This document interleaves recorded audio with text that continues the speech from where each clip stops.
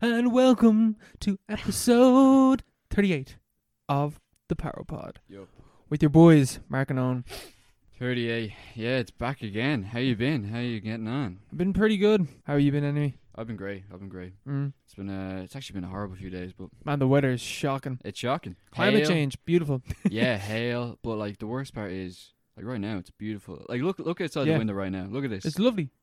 Lovely out there, but then you have all these massive dark clouds on the other window. Oh yeah, fuck yeah. You look over your shoulder one direction, and you look over the other. It's two completely different worlds. You got to keep, Keep an eye on both shoulders. keep your wits about you. Yeah. Yeah, you're gonna get attacked by hail any second. You And never then know. You're gonna get a sunburn on the other shoulder. Jeez, Irish weather. What? That is fucking finest. I can't believe we're in May, man. What the fuck? Yeah, May's usually the best month of the year. I'm sure we'll get something nice later on in the month. It's the fact that we're 5 months into this year, though. That's depressing. Yeah. Jeez, we're nearly halfway through 2020. And we're still technically in level 5. Yeah, level 5. Lockdown's over, sure. Lockdown's over when this comes out. Yeah. Pretty much. Lockdown pretty much is over anyway. Like no one's doing anything anymore. It's just things aren't open. That's the only difference. Yeah. Isn't it like 15 people can now meet up I outside? have no idea. I think it's something like I stopped following the things, but I heard that. I was like, that's just so there's no restrictions then. Yeah. Pretty much. You're just not letting anyone meet inside. Yeah. But when they open up things, though, the web hubs can open up and all, so.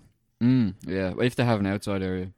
Oh, is it? All the old man pubs won't be opening up. Oh. Unless, Fuck. because McGowan's is opening up, for example, and that only has an indoor smoking area. So the Goose could also open up on that same premise, because Oh, really? they have an indoor smoking area. It's more like a box, more like a Yeah. zoo, more like a prison cell, but at the same time, maybe they'll bend the rules. Do you know what I've been thinking this week? What? Alright, so I was listening to a podcast and they brought this up, and because of Kong and Godzilla, I've also been thinking about this. Man, like, I was just looking up lists of monkeys and shit like that. Would you ever fight a monkey? What kind of monkey? See, that's what I'm saying, right? Because Yeah. this is what the fellow was saying on the podcast. He was saying, like, when you look up like a list of monkeys, it's really low down before you're just like, yeah, that would be a fair, like, I could handle that.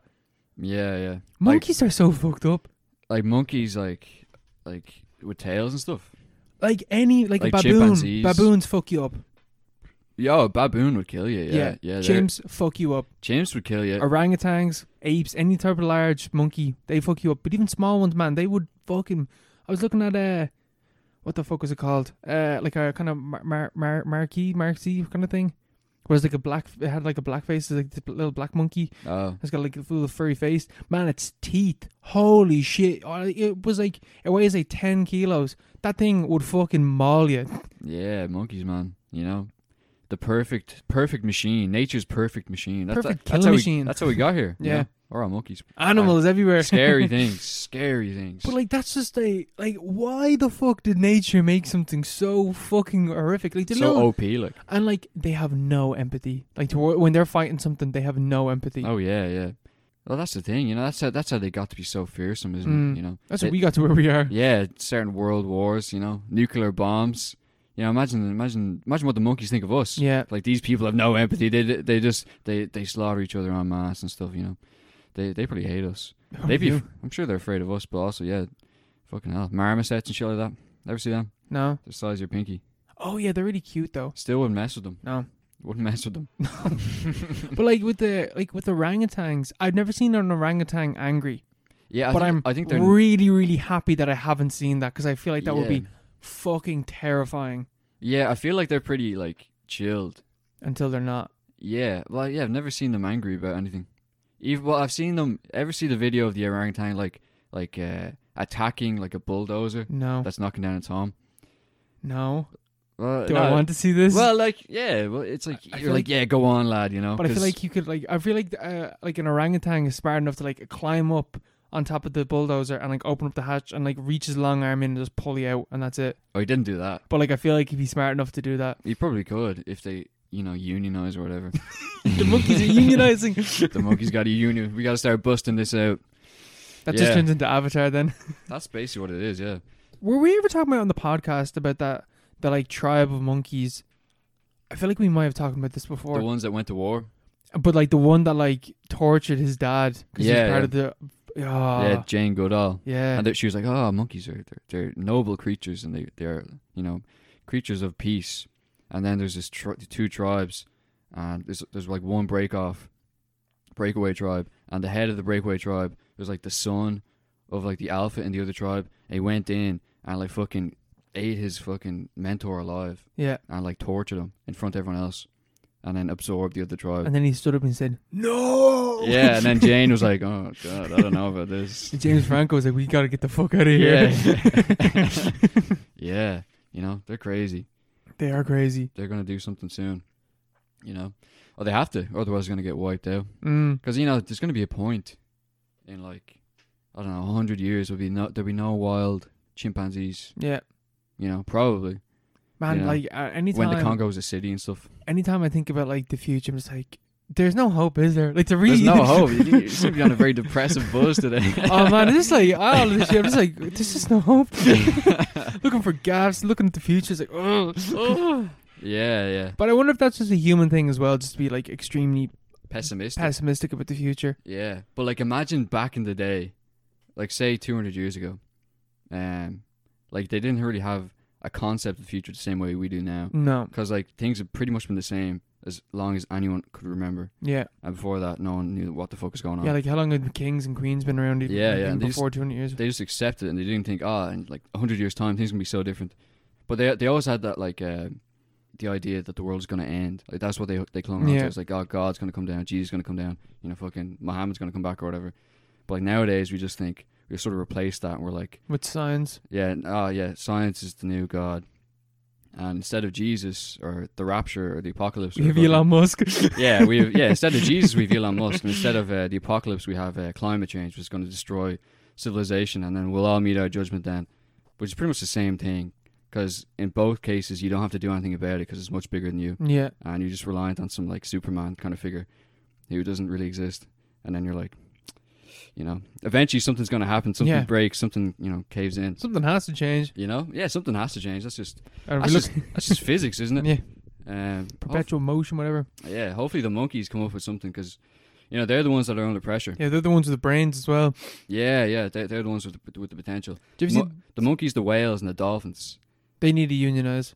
Yeah, And those squids, man, I was showing you about those underwater squids. yeah. Imagine there was an attack from the sea, but also from above because the monkeys And in on the the, trees. and on the land. Yeah, what would be on the land though? Dogs. The dogs take over. Yeah. Planet of the dogs. But Well, like actually looking at dogs as well, like I don't know if Sam, right? But if Sam wanted to fuck me up in his youth, not now because he's old, but like in his youth, he could have fucked me up, no bother. absolutely, yeah. Like a Labrador could easily kill a man. I think all the other animals would hate dogs though. They'd be like, "You're a fucking traitor. You're a you scab." did this. Yeah, you're a scab. You're a fucking leech. Like, dogs. If we're going down, dogs are going with us. Let's be real. Yeah, let's be real. Yeah, That was the deal we entered into 10,000 years ago. It's like, listen, Wolf. Here's what's gonna happen. We're gonna be top dogs for 10,000 years, but after that, it's over. Yeah, I got a proposition for you, bro. 10,000 years of luxury, and then a millennia of peasantry. Yeah, it's grim, but nature is very, very beautiful at the same time. Like, it Nomadland reminded me of that. It is landscape in Nomadland. Yeah. Great. Do you watch Nomadland as well, didn't you? I did. I watched it there last night. It's Oscar award winning Best Picture. Best picture. The best film of 2020. That's what they say. That's what they say. It's alright. It's okay. It's alright. It's one of those Oscar films. It really is. I feel like when I was watching it, I could just imagine these fucking cunts in Hollywood be like, yes, the common man is very interesting. Look at all the hardship he goes through. Yeah. Like, it doesn't seem to reflect on itself that much. Like, it's nice, but it seems pretty, like, kind of shallow in the way the Oscar films are. It, like purposely doesn't really say anything. Yeah. Like, I don't, like, it's about her, obviously. It's, like, a character study. She is the most boring character. Yeah, she's a Frances McDormand kind of character, She's very good in it. She's good in it, but like the same she always does, It's just like she's a strong woman, headstrong, does her own thing. You feel bad for her, and then you're like, wow, she's like, how's she getting through this and stuff like that. And she persists all the way through, and that's that's pretty much it. See, like the one, because before I watched it, I'd heard like, oh yeah, like all the nomads and stuff are like, you know, actual nomads, and like that aspect of it is pretty cool because they're easily the most interesting. Like, I don't want to say characters because they're not really characters. They're pretty much who they are. Like, they're just people. It's kind of like a documentary in that sense. Yeah, because a lot of them are real nomads. Yeah. You know, like your man Bob, like the main Yeah. guy, who's talking about. He has a scene with her where he's talking about like his son committing suicide. And like Swanky and stuff like that with the Yeah, birds. Swanky. Did she actually die? I don't know. I Yeah. assume that it would have came up with like in memory of Swanky if she died. Yeah, imagine. Why is she still alive? It's just like Yeah, I don't she's know. at the premiere. I didn't even look at that actually. I wonder Yeah, if she's alive. She won't that look that up. But like with her, like I know it's just like when those moments where like it is just like a full on, like it is like a documentary, and it's even like Oh, she's still alive. it's just, yeah. Chloe Zhao posed on red carpet with real life nomad Charlene Swanky, who died in her Who film. died in the film? That's so weird. That is very weird. But like, did you notice the major like kind of shift in tone in those moments where it was like, so like Bob or like Swanky or Alice, isn't it? I can't remember her name. The third one, when they're talking about their life or whatever, like it is very obvious that Frances McDormand isn't there for it because they're never shown in the same shot. It's just shot, reverse shot, reverse shot. And Swanky during her bit of doing that isn't even looking in the direction where Frances McDormand supposedly is. She's kind of looking at the camera and looking like slightly to the left of the camera, but like the way that Frances McDormand is positioned in the scene is directly to her left. Like she should be looking at a different direction. And like that was like, I noticed a really different shift in tone in her voice as well, where like she was talking very normally or whatever, and then all of a sudden she got really like sentimental, I guess, in her tone of voice. But like she was saying one sentence and then one word, the tone of her voice completely changed because that's where they like put it in. Yeah. And it was really jarring. Yeah, those sequences were always more interesting though. Yeah, and there's only a few of them. Yeah, but you could tell. I don't know about I thought the shot reverse shot thing was just like a stylistic thing for. I feel like for the I director. just feel like Frances McDormand just wasn't there for it. Maybe it was, but like I could definitely tell like a disconnect. Like in those scenes, she's talking to Swanky or whatever. Like obviously Frances McDormand put in like a great performance and stuff. Like, she's like really believable and stuff. But in those scenes, I never got the feeling that she actually. I just saw her as an actor. Yeah, because she just didn't seem to actually embody like what a nomad is. Because they're living two entirely different lives. Yeah, because she's like a fucking millionaire actress and stuff. Yeah, and they did married to the Coen brother.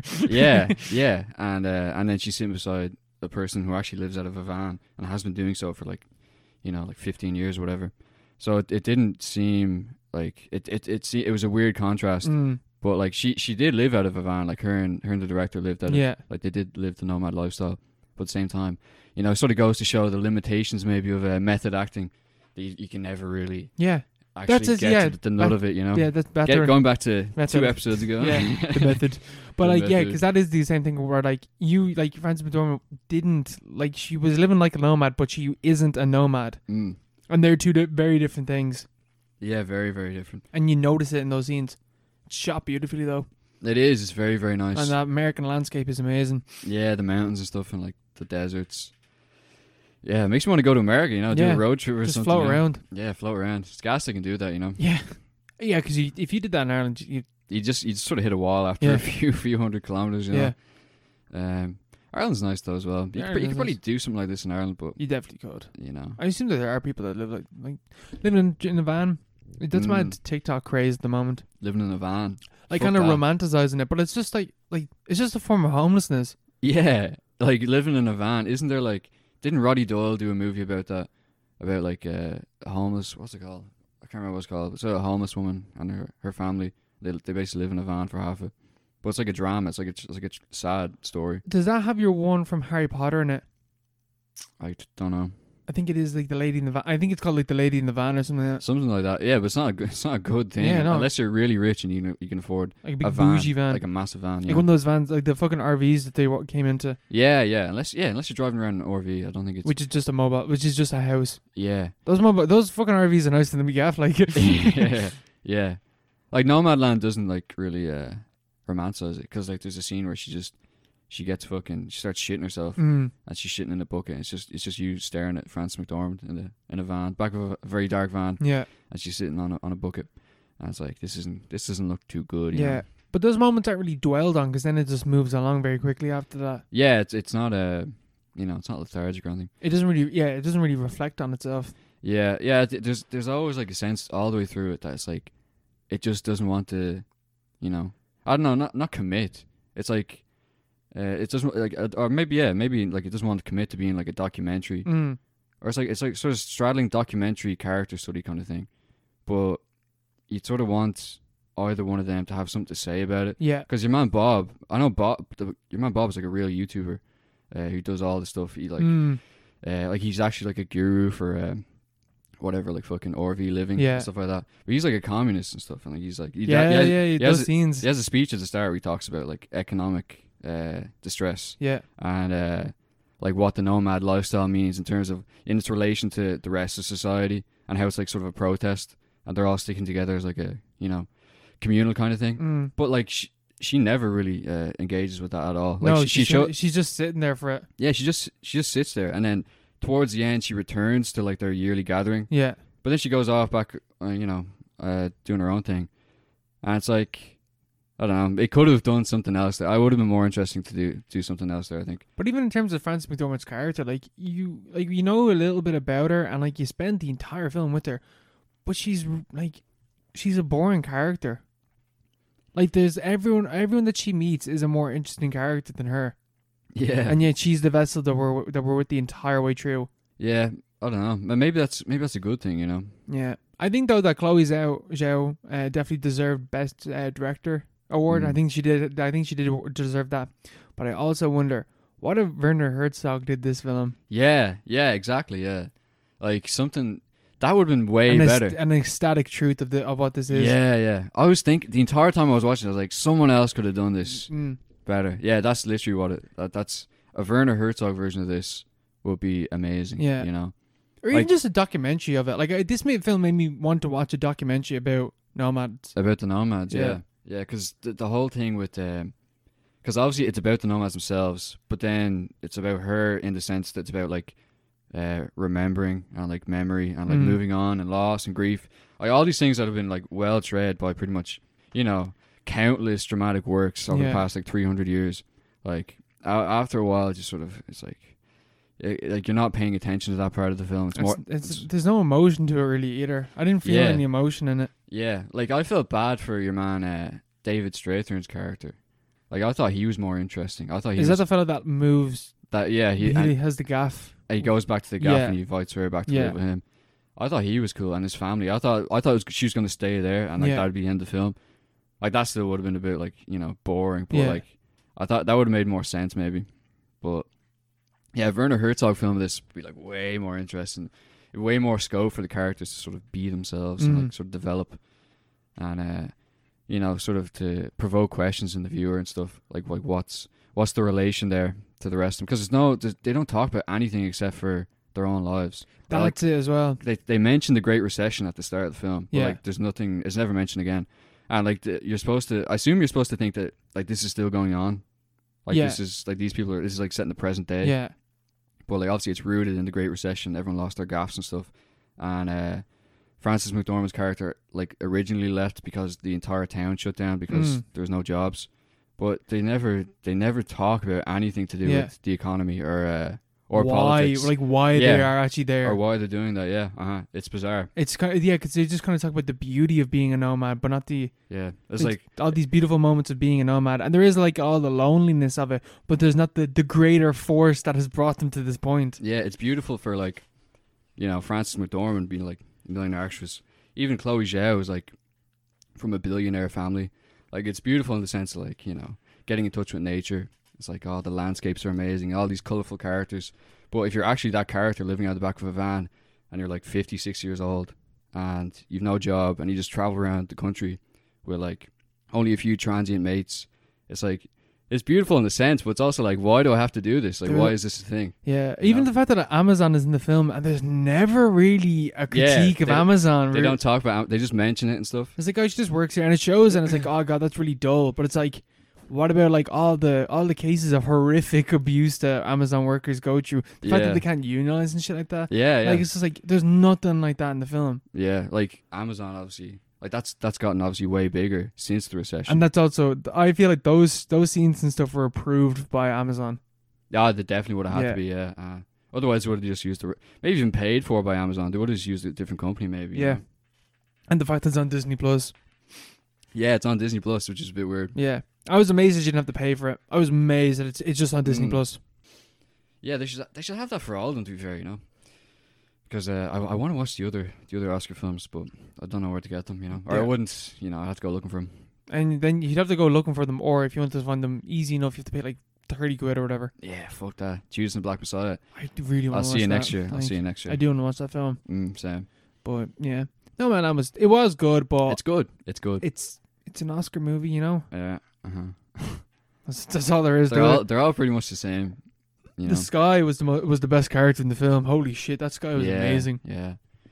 Yeah, like the direction's really good, like, you know. And even the fact that she was able to like incorporate like, you know, documentary style with you know, the more like the fiction basically of it all. Yeah. But there's I don't know how you can do that though, because there will always be a noticeable disconnect between reality and fiction. Yeah. The only person who could do that is someone who's like honest about it, like someone who goes in as an outsider, like Herzog, like the Herzog kind of attempt at it. Yeah, like notice the fact that you are an outsider. Yeah, and then try to like, you know, make a little synthesis there. But sure, look, you know, maybe he can have another go at it. I was gonna watch one of his films today. I was gonna watch the one on his documentary on the Gulf War today. But it didn't. I can't remember what it's called. Man, French movie has like all of his films. Does it? Yeah, literally all of them. God damn. Yeah, I remember I tried to watch Casper Hauser. That's on Mubi. Yeah, but it didn't have subtitles.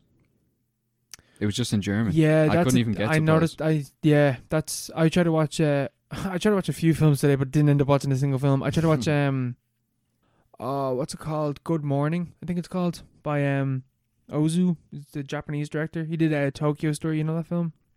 He's like this really famous director. But I wanted to watch that, but it had no English subtitles. Only had French. I was like, you fucking cunt, you bastard. Yeah.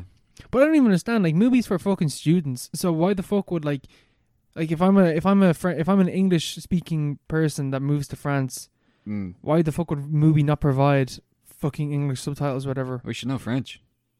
Yeah, but if I'm just there for a year, like, you know, doing a masters or whatever. Yeah, it's a joke. Movie, you know. It's a joke. Even though great service though, but it's a joke. We don't pay for our membership. You don't want to speak about that? That little loophole. I always got to complain about something.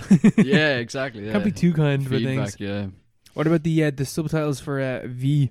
V, I had major subtitle drama with V. I watched it on this dodgy site, and it's a Soviet film from 1967. So, you know, it's not widely available, really. You know, maybe there's like prints are hard to get and stuff.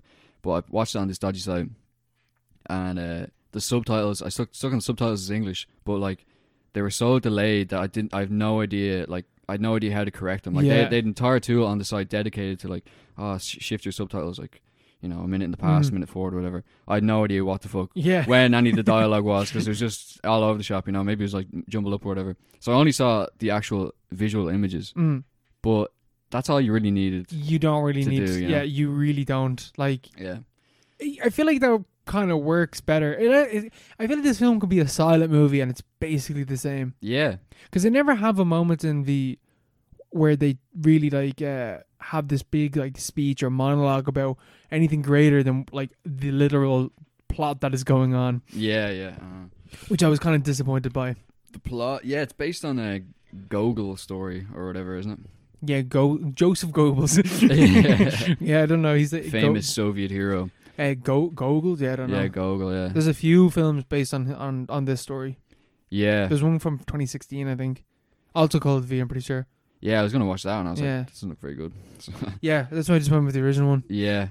Yeah, it's about like a priest who gets assigned... Yeah. Or no, wait. A girl dies and a priest is brought in to stay with her body for 3 nights. But so He's killed her. This is part of like maybe this okay, so maybe yeah. explain it. so like school he's like a student priest or something. I can't really remember the start. Basically he's like a student priest or whatever, and school's out and him and the boys go off on a mad one, and they end up like staying with this old woman, and the old woman turns out to be a witch. But when he goes on like a mad flight with the witch, Yeah. and then he kills her.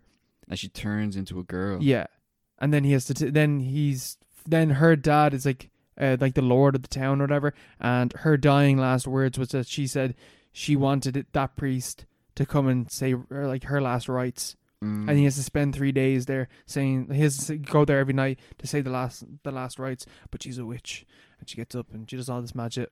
Yeah. There's like a coffin flying around and stuff.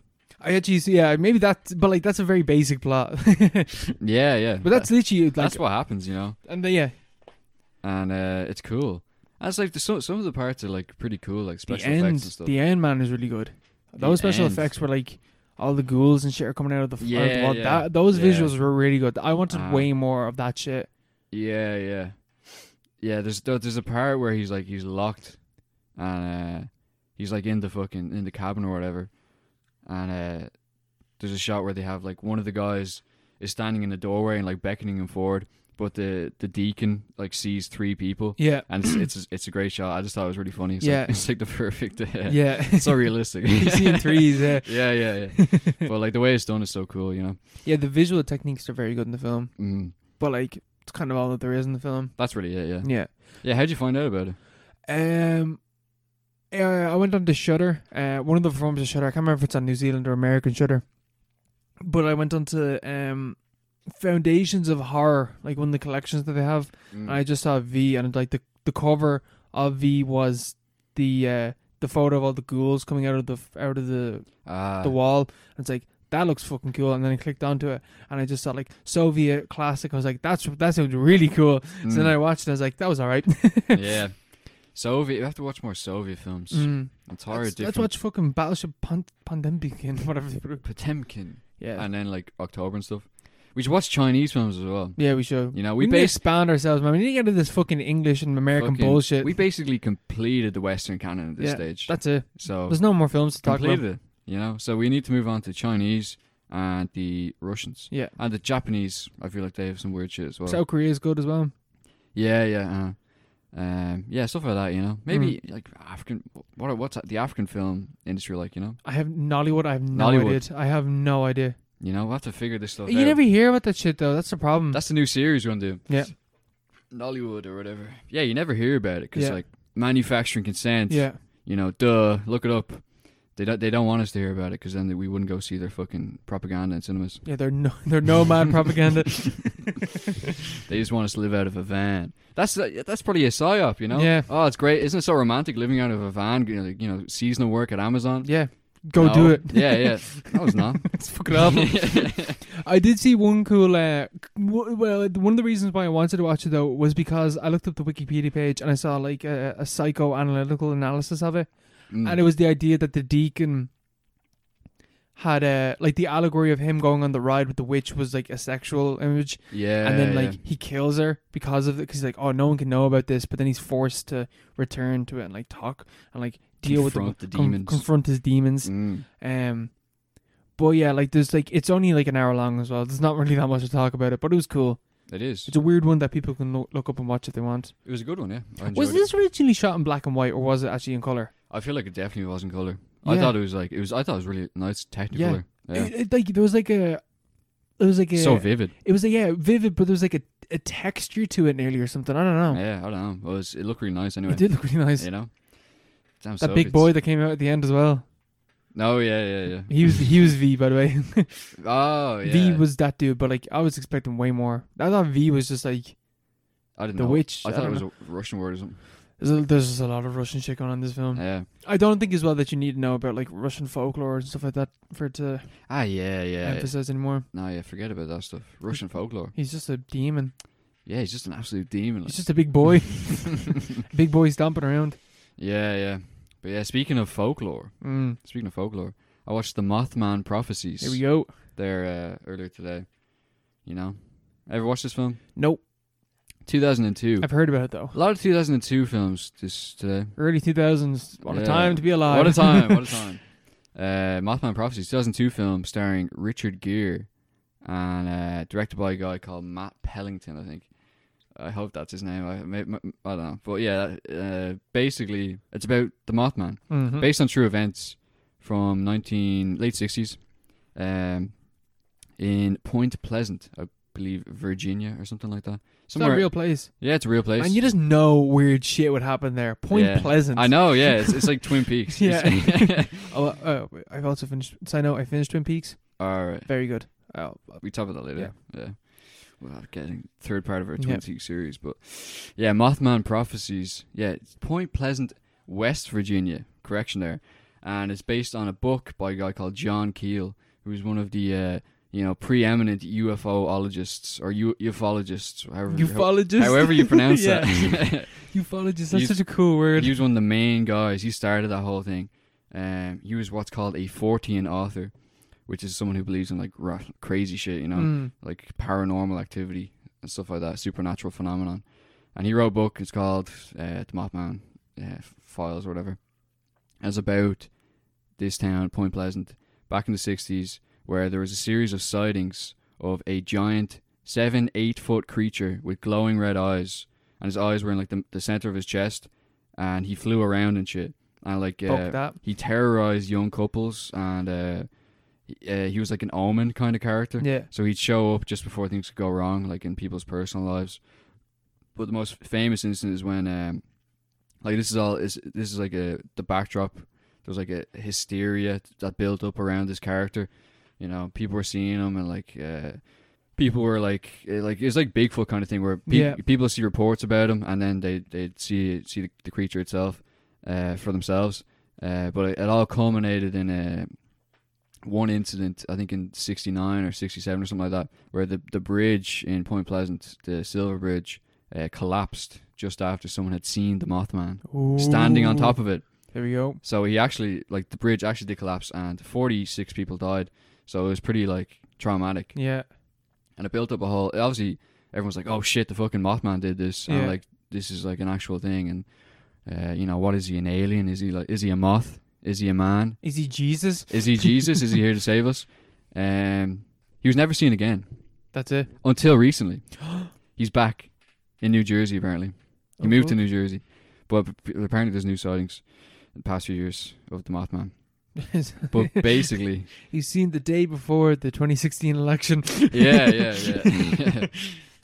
But basically the film is about Richard Gere going around, and he's basically haunted by the Mothman.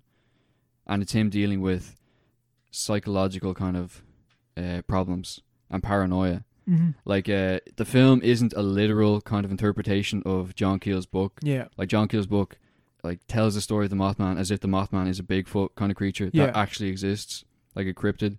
But the film with the Mothman Prophecies is more about Richard Gere's psychological state, his paranoia, and the mass hysteria surrounding the Mothman.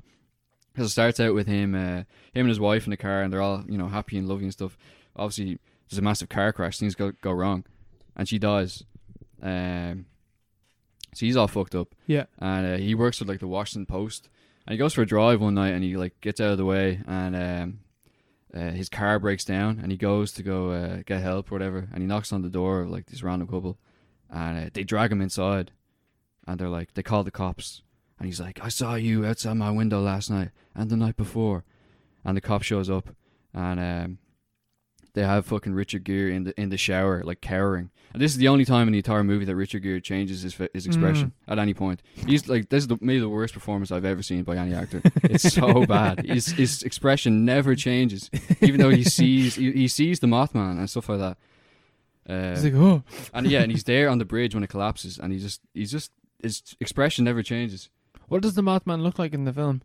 Well, it's just red eyes, basically. Oh, okay. And it's like a flash. Oh, right. And because the whole reason he got into the whole Mothman thing, the hysteria starts, is because on her deathbed, his wife drew some sketches, and the sketches were of the Mothman. It was this charcoal kind of thing, this sort of slash with two red dots. And anyway, it turns out the hillbilly couple that are holding him gunpoint are also like kind of under the influence of this mass hysteria. Yeah. And it turns out the whole town is kind of falling into this as well. And the sheriff is obviously skeptical, but she understands that something weird is going on, and they're all sort of grappling with this idea that is like completely unthinkable, but at the same time there's no other explanation. Yeah. Like things are just a series of coincidences and strange occurrences that just make no sense, and they all kind of start adding up.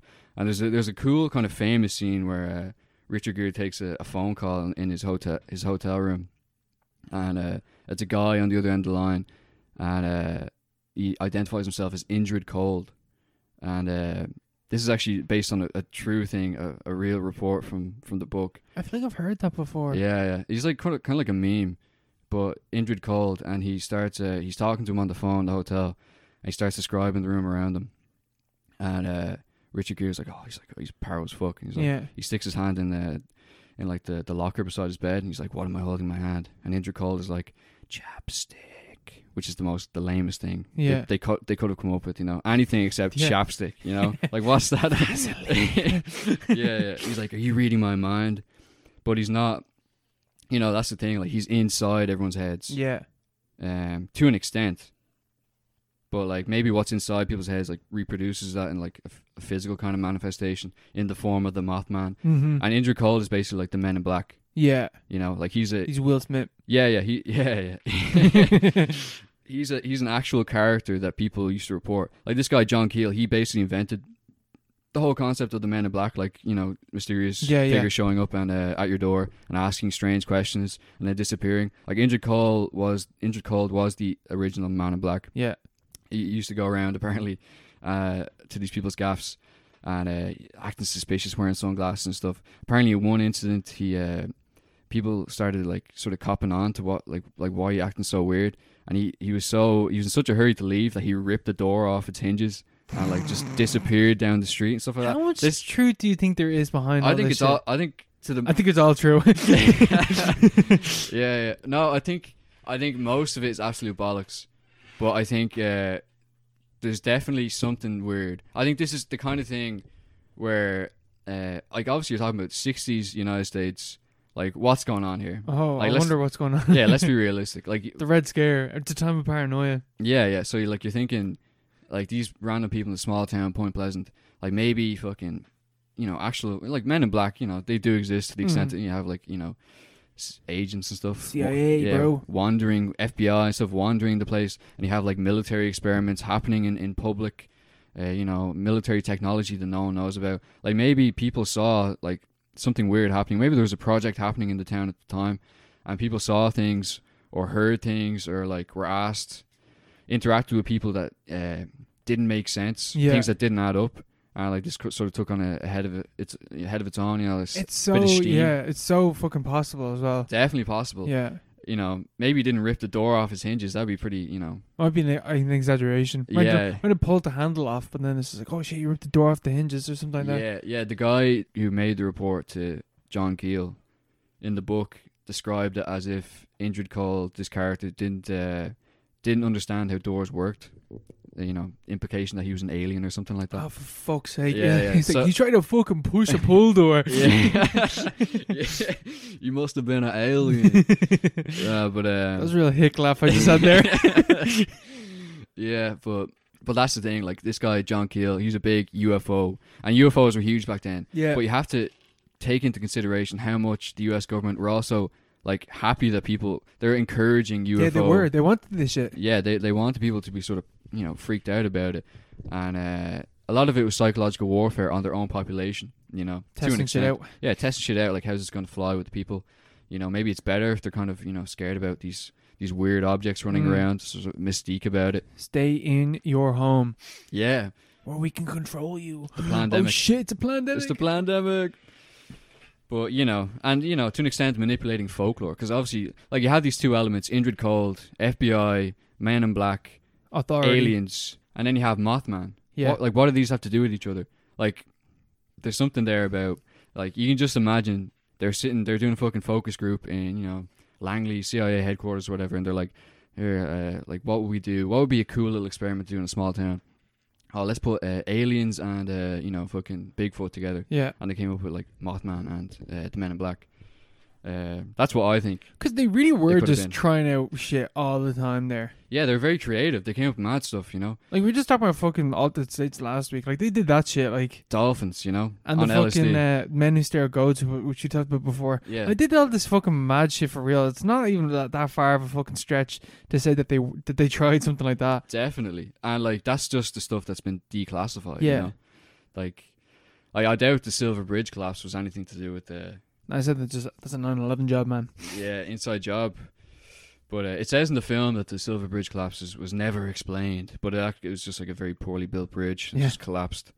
But yeah, like the film that's the call with Injured Cold is like at the halfway point, and the rest of the film is just such a slog. Yeah, Such a like it's a slog. 2-hour long film. Like, Yeah, it's just like I like the film. Like I've always kind of liked the film, but I've always known it's pretty shite. Like yeah, it's a like, shit film. Yeah, it's not It's very boring. good. It's not very good. Like Richard Gere is like I don't know a lot about acting. I don't really mind when a performance is that bad. But like, this is one of those performances which like I take like exception to. Yeah, 'cause there's it's no just, emotion. he just doesn't change. He just has it's almost like a meta kind of thing. Mm. Where it's like Richard Gere is like an alien pretending to be human, like he is Injured Cold Yeah. in this town, because he's walking around. It'd be doesn't cool if change they his actually expression. did that. Yeah, and he doesn't even know he's Yeah. the bad guy or whatever, or he's the Mothman.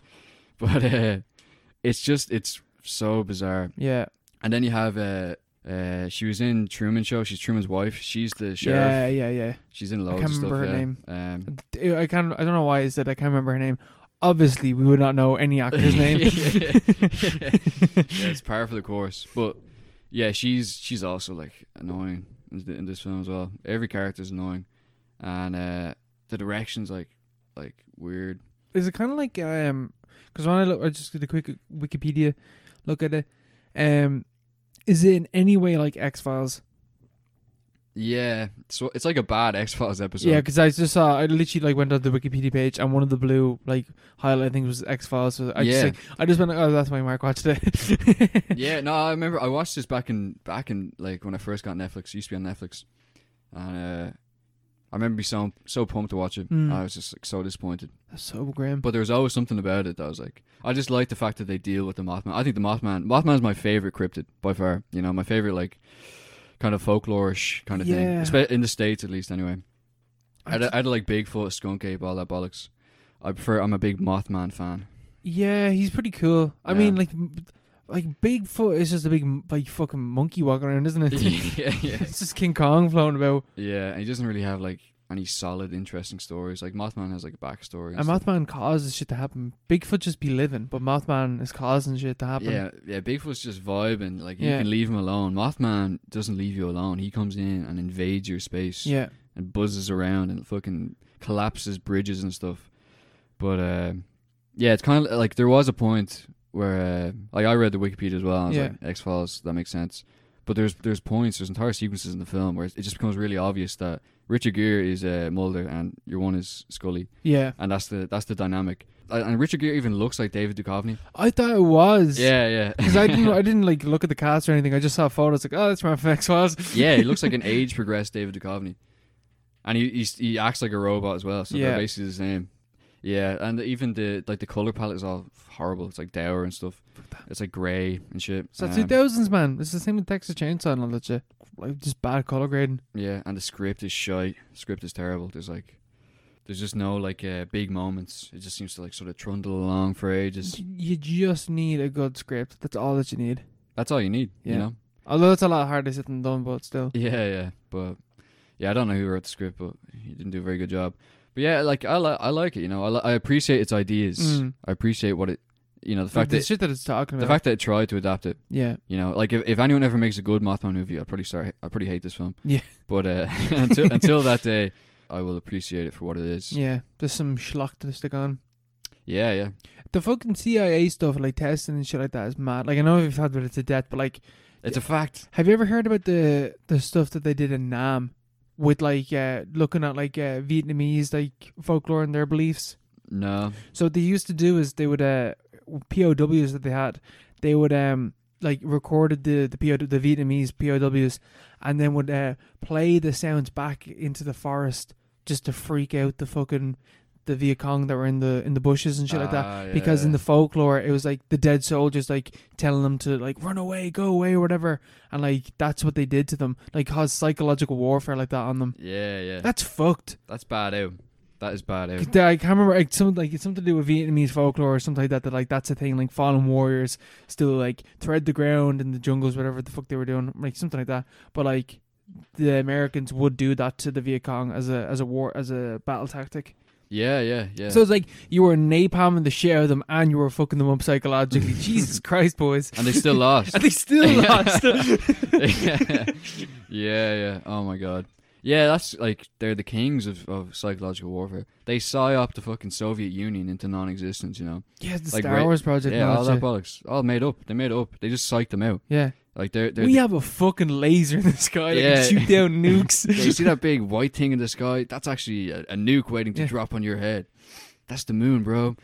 No, they're the best though. And like, It's the You- propaganda of it, though. yeah, Like, it's that control of the media that they have. yeah, and using folklore. Like, obviously, back in the day, you wouldn't have TVs and shit. Yeah, like, you couldn't. like nowadays in Vietnam, like there's probably a lot of penetration from Western media. Yeah. Like if they went into Vietnam today, it's probably a lot easier to sort of get people on side than it would be back then. Oh, yeah. 'Cause Well, yeah, Ba- 100%. Back then, you just had farmers and shit like that, and like workers. Yeah. Yeah, and they only would have spoken Vietnamese. Yeah. So, they got to them via folklore, via their own indigenous beliefs.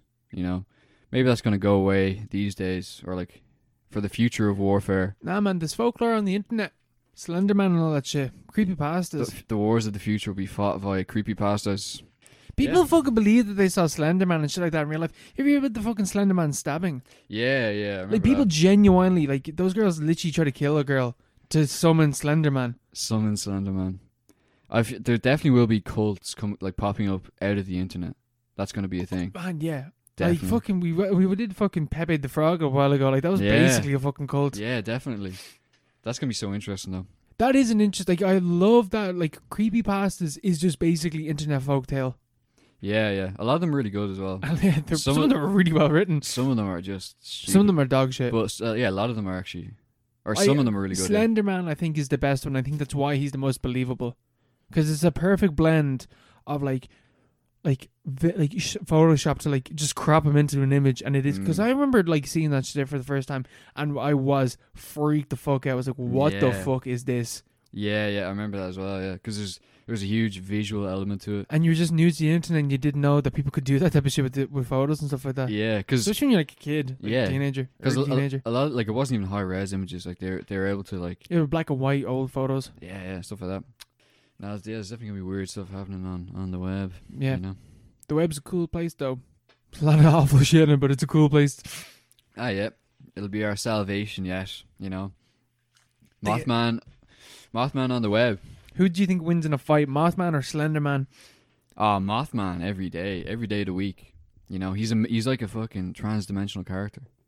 Have you not seen the Slenderman movie? Oh god, yeah. Yeah, well, Slenderman is also a trans dimensional figure. Trans character. It's a white guy in a suit. It's an androgyny. Was I telling you I watched that movie? Yeah, last week. Oh, it's fucking awful. Yeah. It's not even funny bad, though. It's just bad.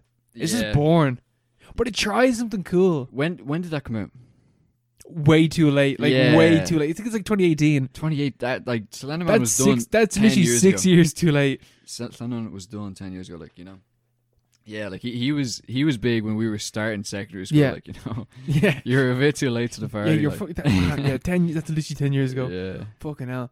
But like they do try and do something cool, and it is like the fucking psychosis thing that you're talking about. Because like the characters in Slenderman, they also like they get obsessed with the idea of Slenderman, and like that's kind of like they try and do something like that. But like the problem is that like they take Slenderman so unbelievably serious in the film, like way too like Slenderman is an actual folktale in the film, but like on the internet, like it doesn't treat it as as the meme that it is, which is kind of the problem. Yeah. He also looks like complete fucking shit. Yeah, did they show him a lot? Oh my god, do they?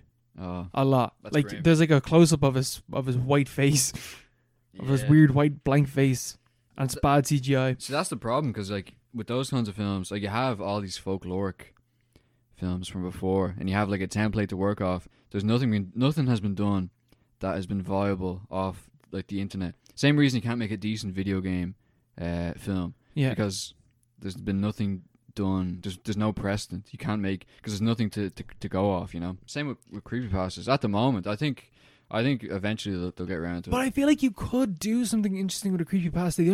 The only problem is that like Slender Man is so unbelievably recognizable that he's not scary. Yeah, that's I mean, like a meme, or like I Yeah. suppose. Yeah, creepypastas could definitely be adapted. You know. There's loads. I can't remember them now, but like I remember a few used to. The Russian sleep experiment. Yeah, And, like, yeah. There's all those fucking CSP ones. I don't know. I never got that. I never understood them either. I didn't think that was that scary. There's just a game where like every time you had to blink and the thing will come closer to you. But that's just a fucking Doctor Who episode. Remember that one with the moving angels? Yeah. It was a good episode of Doctor Who. Mm. But yeah, like that, all that shit. Like the other problem as well is that like they're like good ideas, but they're inherently creepy, and it doesn't have to be the creepypasta. Like that, like remember that film Lights Out, like the short film. Like that's basically the same idea. Like if you blink, like it moves closer to you. Mm-hmm. Yeah. It's pretty universal. I actually think that I genuinely think I will never watch that film purely because I tried to knock it on one time and it freaked me out way too much. The idea of something like it just freaked me the fuck out. I was like, I can't watch this. It's actually When was that? like a couple of years ago, but I could probably watch it now. But like it just Yeah. it like inherently freaked me out. Something just standing there in the darkness, and then every time like the lights go on and off, like comes closer. Fuck that. Yeah. Fuck that. That would just fuck me up. That would be a thing. Like if I saw that as a kid, like I wouldn't sleep for weeks. That's the problem. Yeah, that's the other thing is like you have to sleep in the dark afterwards, and the thing purposely gets you in the dark. Yeah, like I'd be in bed, and like every few minutes I'd just get up and turn on the light just to make sure it wasn't getting any closer. Yeah, But I suppose if you don't turn on the light, it never gets any closer. yeah, just stay in permanent light. Stay in permanent dark. No, I'm pretty sure I'm pretty sure in the film like someone tries to do that and it just rugby tackles them up on Oh. stage.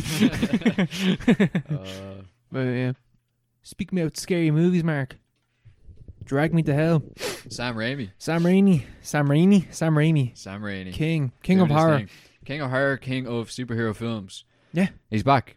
He's literally the best, like one of the best horror directors, and also one of the best like superhero movie directors. He's just a bit of a king altogether. Yeah, he you just know? knows what he's doing behind the camera. Yeah, he just knows his stuff.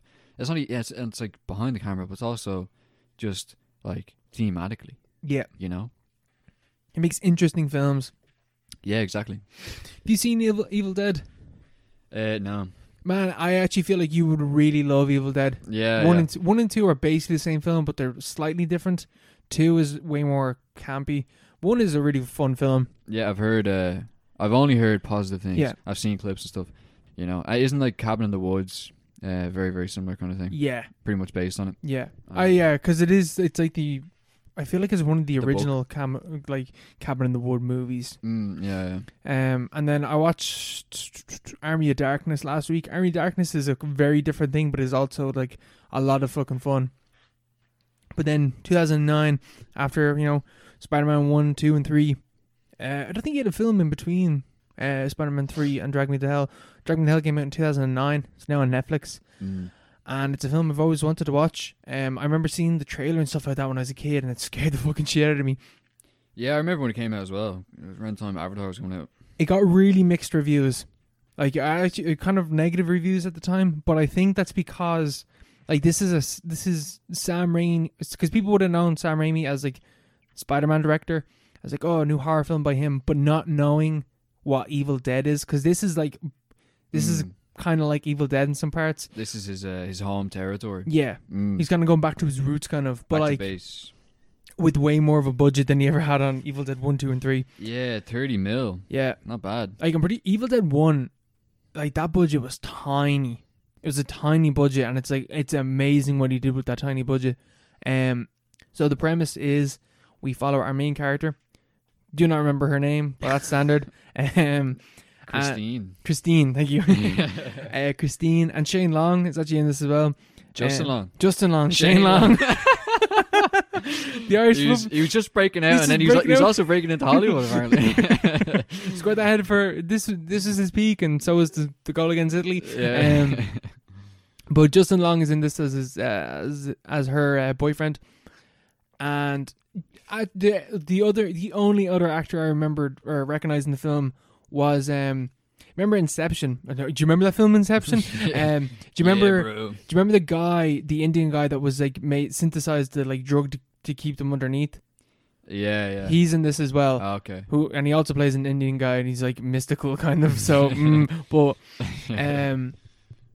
so it's about her, and she's a bank.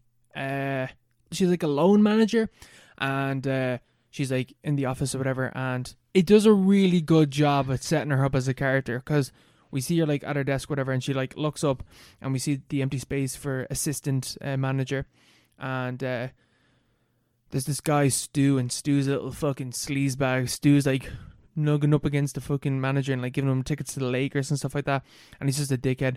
And he like undermines her and stuff like that. So you feel sorry for her. And then she goes off, and she's Justin Long.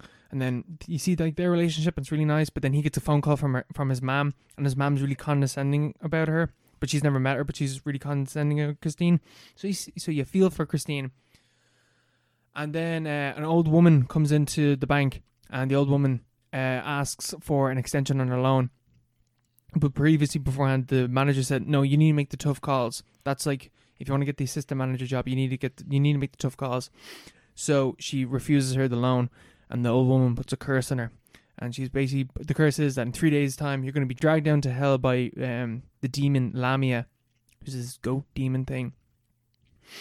And she's just basically trying to figure out what she can do to like not get dragged down to hell. And it's good. It's very, very good. It's scary. It's genuine, like it freaked me out. Yeah, that's what you want. Not enough films are properly scary anymore. You know, like the last film that would have properly scared me was The Conjuring, and that was just like, that was when I saw it in the cinemas. So it was like same. this perfect kind of That and Hereditary, but I saw both of them. Yeah, Hereditary actually as well. This is the cinema experience, you know. Yeah, I was just sitting at my computer, and it was scary. Like, yeah. it has like just like the way it's like. Sam Raimi just knows how to make a scene scary when he wants to. Like, spoilers for this film, because like spoilers for some of the scares. There's one scare where like the old woman has like this handkerchief, right, and like the sound design in this film is disgusting. It's all these sounds, like the old woman like rubbing her nose in the cloth and like taking out her teeth, and it's all these squelching sounds. It sounds fucking awful. But you see that napkin later on, and it like hits the windscreen, and that's like the jump scare. And you're like, you know, the way after a jump scare you have like that moment of like relaxing. Yeah. Well, the napkin starts like going across the windscreen and like going around the car, and it follows it. And then you realize, oh shit, we're not done with the scares yet. And it goes behind her, and then she looks behind, and the old woman's just sitting there in the car in complete darkness, and like it holds for a second, and I literally went I was like, oh no. Yeah, that's what you want. And it doesn't jump scare, she just leans forward into light, and you're like, oh fuck this. But it's just good. It's just Sam Raimi doing his thing. And like, it's a ballsy film. It goes some places because like you're kind of conflicted over the fact of whether or not like Christine deserves like this punishment for what she did, because she basically, like, the old woman ends up dying because she doesn't have a house now. She's homeless. But you also understand why Christine did what she did, and she does like some very questionable things to like try and get out of going to hell. Like, there's a moment where like she's faced with the opportunity that like basically she has a button that's cursed, and at one stage the guy's just like, okay, like everything has failed, here's the button. Lamia will come for the person that is the owner of this button. So if you give it to someone else, they will take your curse. Your curse, yeah. You can pass on the curse. And she's sitting in a cafe, and she's just looking around, and she's just deciding who will she condemn to hell. Yeah. Bad out. We've all been there though. It's just like, live with your consequences. Yeah.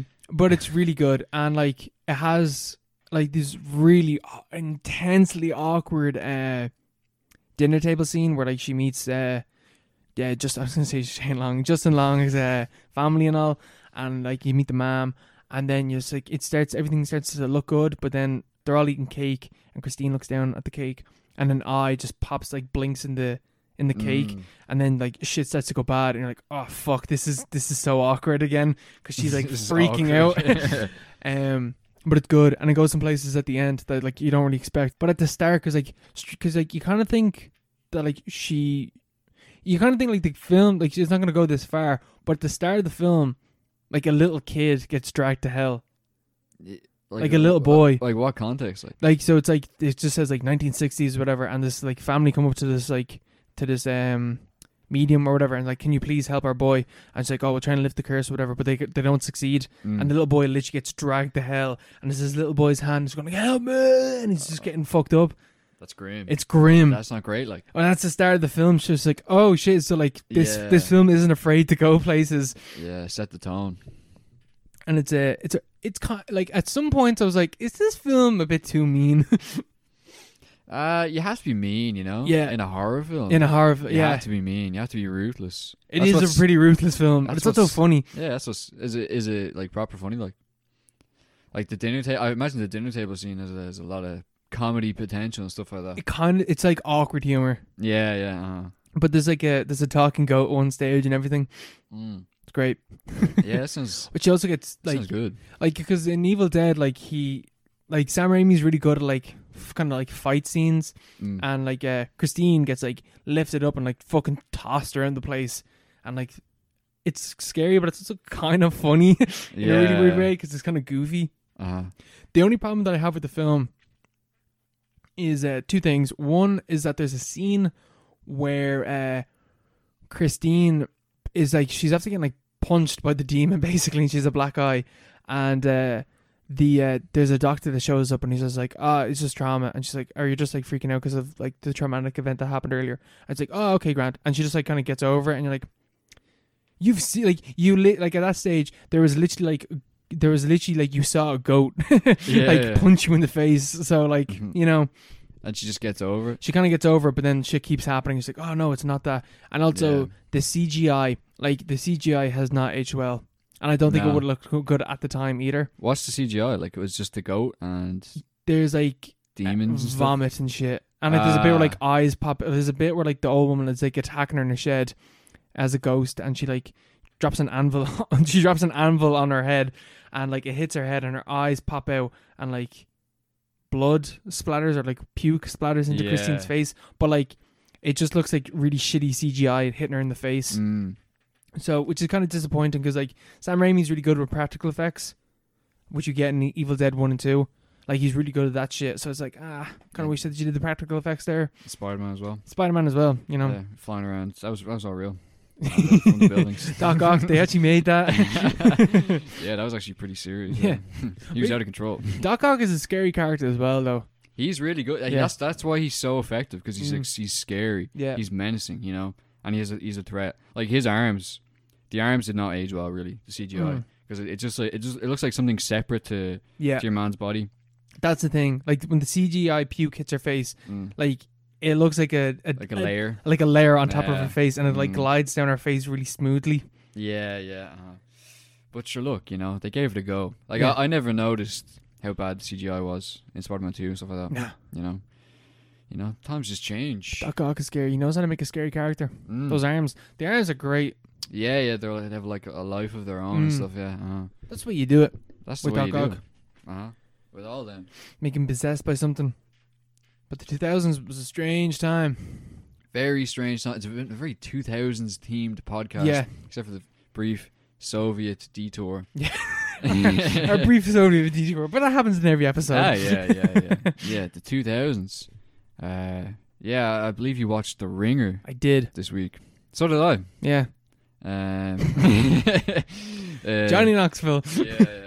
Johnny Knoxville, everybody. 2002. This is like one of the most quoted movies from secondary school, I feel like. Is it? Oh man, or like primary school. I remember so many people being like, when the fuck did we get ice cream and shit like that? That's the best line in the movie. That is really funny. To be fair, like a lot of the film is pretty funny.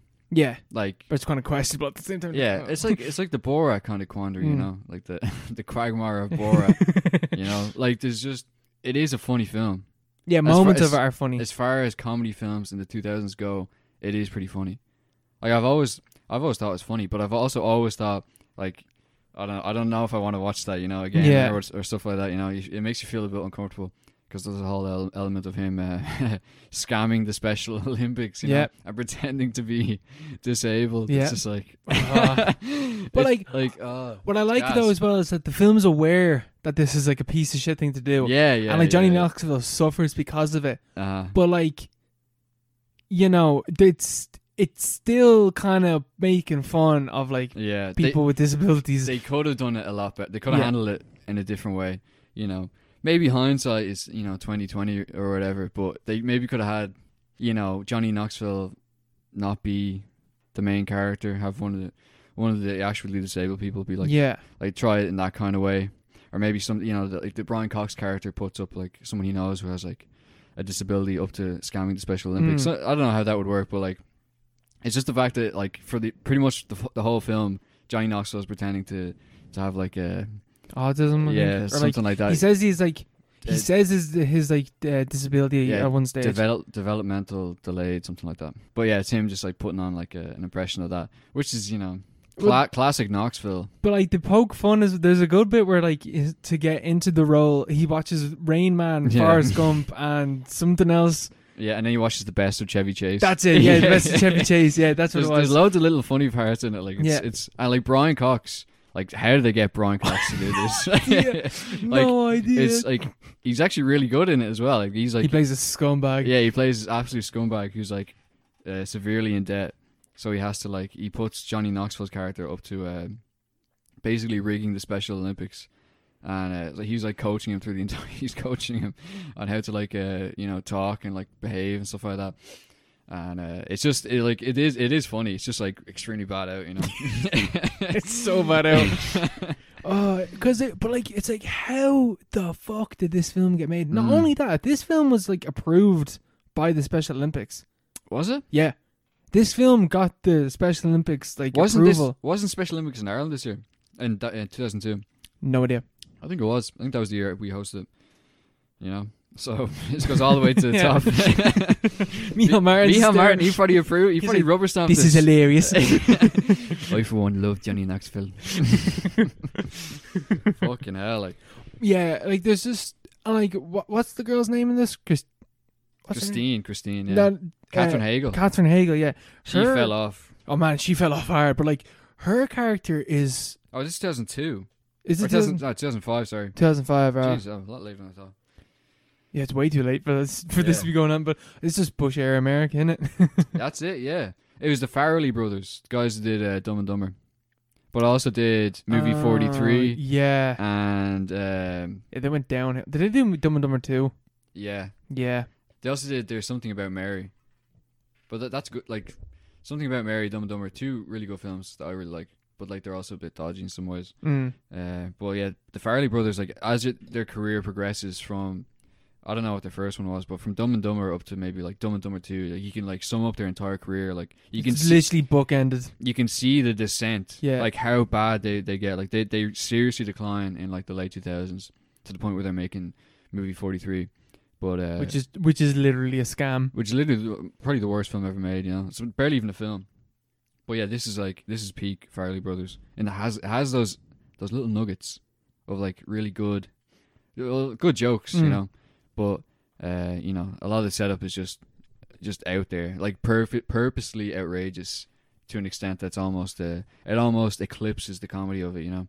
See, this is kind of the reverse of Drag Me to Hell, where you're just like, does she deserve this? He tries. The only reason why he's doing all this shit is because Stabby, because he wants to get a promotion in the to get a promotion in the fucking company, and they're like, oh, we'll fire Stabby, and he's like, oh, why Stabby? And it's like, just fire him because he used my toilet, is what the fucking manager says. So he tells Stabby that he's lost his job, but then gives him a job that he can afford to pay him for. Yeah, which like it's pretty expensive as well. It's like 400 quid a week. Yeah, Like, cutting his long. How could he afford that? I don't think you ever would have. And then Stabby loses his fingers, and you're like, oh, he's trying to help this poor immigrant with like a poor immigrant widow who's lost his fingers. And he has 5 kids. And he's got 5 kids. He's no health insurance. And he's no health insurance. So it's like you're inherently trying to do a good thing by helping this person, but in doing so, I guess the road to the road to hell is paved with good intentions or whatever. He gets dragged to hell and this. And Yeah, he this, gets and, dragged to hell. But he's always reluctant. Like he hates the idea. Yeah. You know, and he's always like very like he's cringing the entire way through. You know, As are we. as are we. As are we. Like he's pushed to it. Like that's the whole thing. Like they needed him to be sympathetic in some way. So they had to have these outrageous things happen that would make you be like, ah, poor guy. And then they have Brian Cox's character, who's just a complete piece of shit. Yeah. Just to come in and be like I need this money and so do you. Like let's do this. And he's like Brian Cox's character is completely irredeemable. Yeah. And like he's unlikable, but in like a massive scumbag kind of way. Yeah. That's it's hilarious. Like it's the idea is so outrageous that it's just like it like turns back in on itself and becomes kind of funny, you know? Yeah, because I feel like, have you ever seen the South Park episode where Cartman does this? No. Like, they do an episode where Cartman does this, and Cartman does it, like, way more, like, offensively than, like, Johnny Knoxville does. Yeah. But, like, it's kind of taking the piss. I feel like it's taking the piss out of the Ringer. Yeah. But, like, again, like, in the Ringer, like, he struggles to get into the Special Olympics because, obviously, you're going up against, like, athletes. Yeah. Like, you're going up against people that, like are proper athletes. But like Brian Cox is like, oh, you'll be able to do it. Like I'm pretty sure Brian Cox literally says at one stage like, one of us should not lose to one of them or something along those lines. And it's like, Jesus, but like, because like that, and that's what Cartman's idea is. Because I feel like Cartman is a mixture in that episode of like Johnny Knoxville of like actually doing it, and Brian Cox was like, oh, I can do this, no fucking bother. But the difference is that like everyone in that episode of South Park is like, or like all the like Stan and Kyle, like, this is the worst thing you've ever done, Cartman. And he's like, oh no, I'm gonna win the Special Olympics, it's gonna be great, whatever. And he gets fucking destroyed, like, because Cartman's an unfit like piece of shit. And he gets demolished, and like the comedy in that is just watching Cartman like suffer for what he's done. But in this, like, you kind of, the film almost wants you to root for Johnny Knoxville. Yeah, because there's the whole romantic subplot with Christine, which is just painful. Which is very, very painful, but it's made like so much worse by her boyfriend. Oh, her boyfriend. Yeah. I don't even understand how those two people are together. Like she works in the Special Olympics. Why would she be with someone who treats like people with disabilities as awfully as he does? They have the exact same thing in There's Something About Mary. You ever see that? No, I haven't. There's the exact same dynamic going on there. That's really funny, you know. I think it's just for the joke, but they also needed Johnny Knoxville to be sympathetic and to have a reason for us to want him to get with her. Yeah.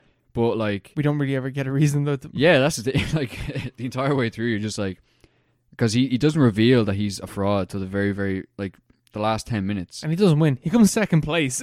He comes in third place. He comes in third. And he resigns. He's like, I'm a fraud. I'm not actually disabled. And you're thinking to yourself, like, how she can't ever forgive that. Yeah. Because they've bonded. Their entire friendship is based on the fact that like they met at the Special Olympics. And he was a contestant and she was a volunteer.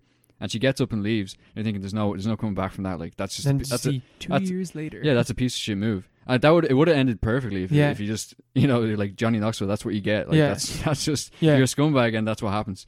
But like, it shows at the very end of the film, like the last scene, it's like Johnny Knoxville started up like a theater troupe where he's like working with all the people he met. All the boys. All the lads who are all, like one of the best parts of the film because many great quotable lines.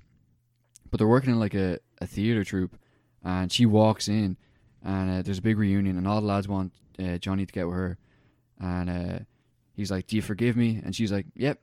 She just goes, "Yeah, I do forgive you." It's not even 2 months. It's not even 2 years. Sorry, it's 6 months later. Yeah, something. It's not even that long afterwards. And it's just like, oh well, I heard why you did it for Stabby's fingers. Like, well, no, like the only reason why Stabby lost his fingers in the first place is because Johnny Knoxville wanted to get a fucking promotion. Yeah, exactly. Yeah.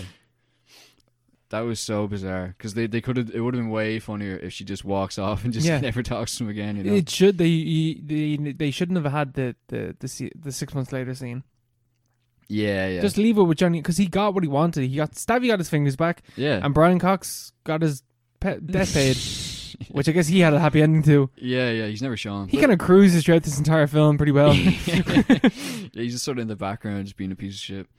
But yeah, it is. It's fine. You know, it's like But like, But like this film, like it's such a product of the 2000s. It's insane. Yeah. Like even because I was reading up on it, and like it has like the most like people with disabilities in a film ever. Like I think it was like 150 people like with disabilities were like employed to be on the film. But I couldn't find out anything about the people that are like in the main like group that he's with.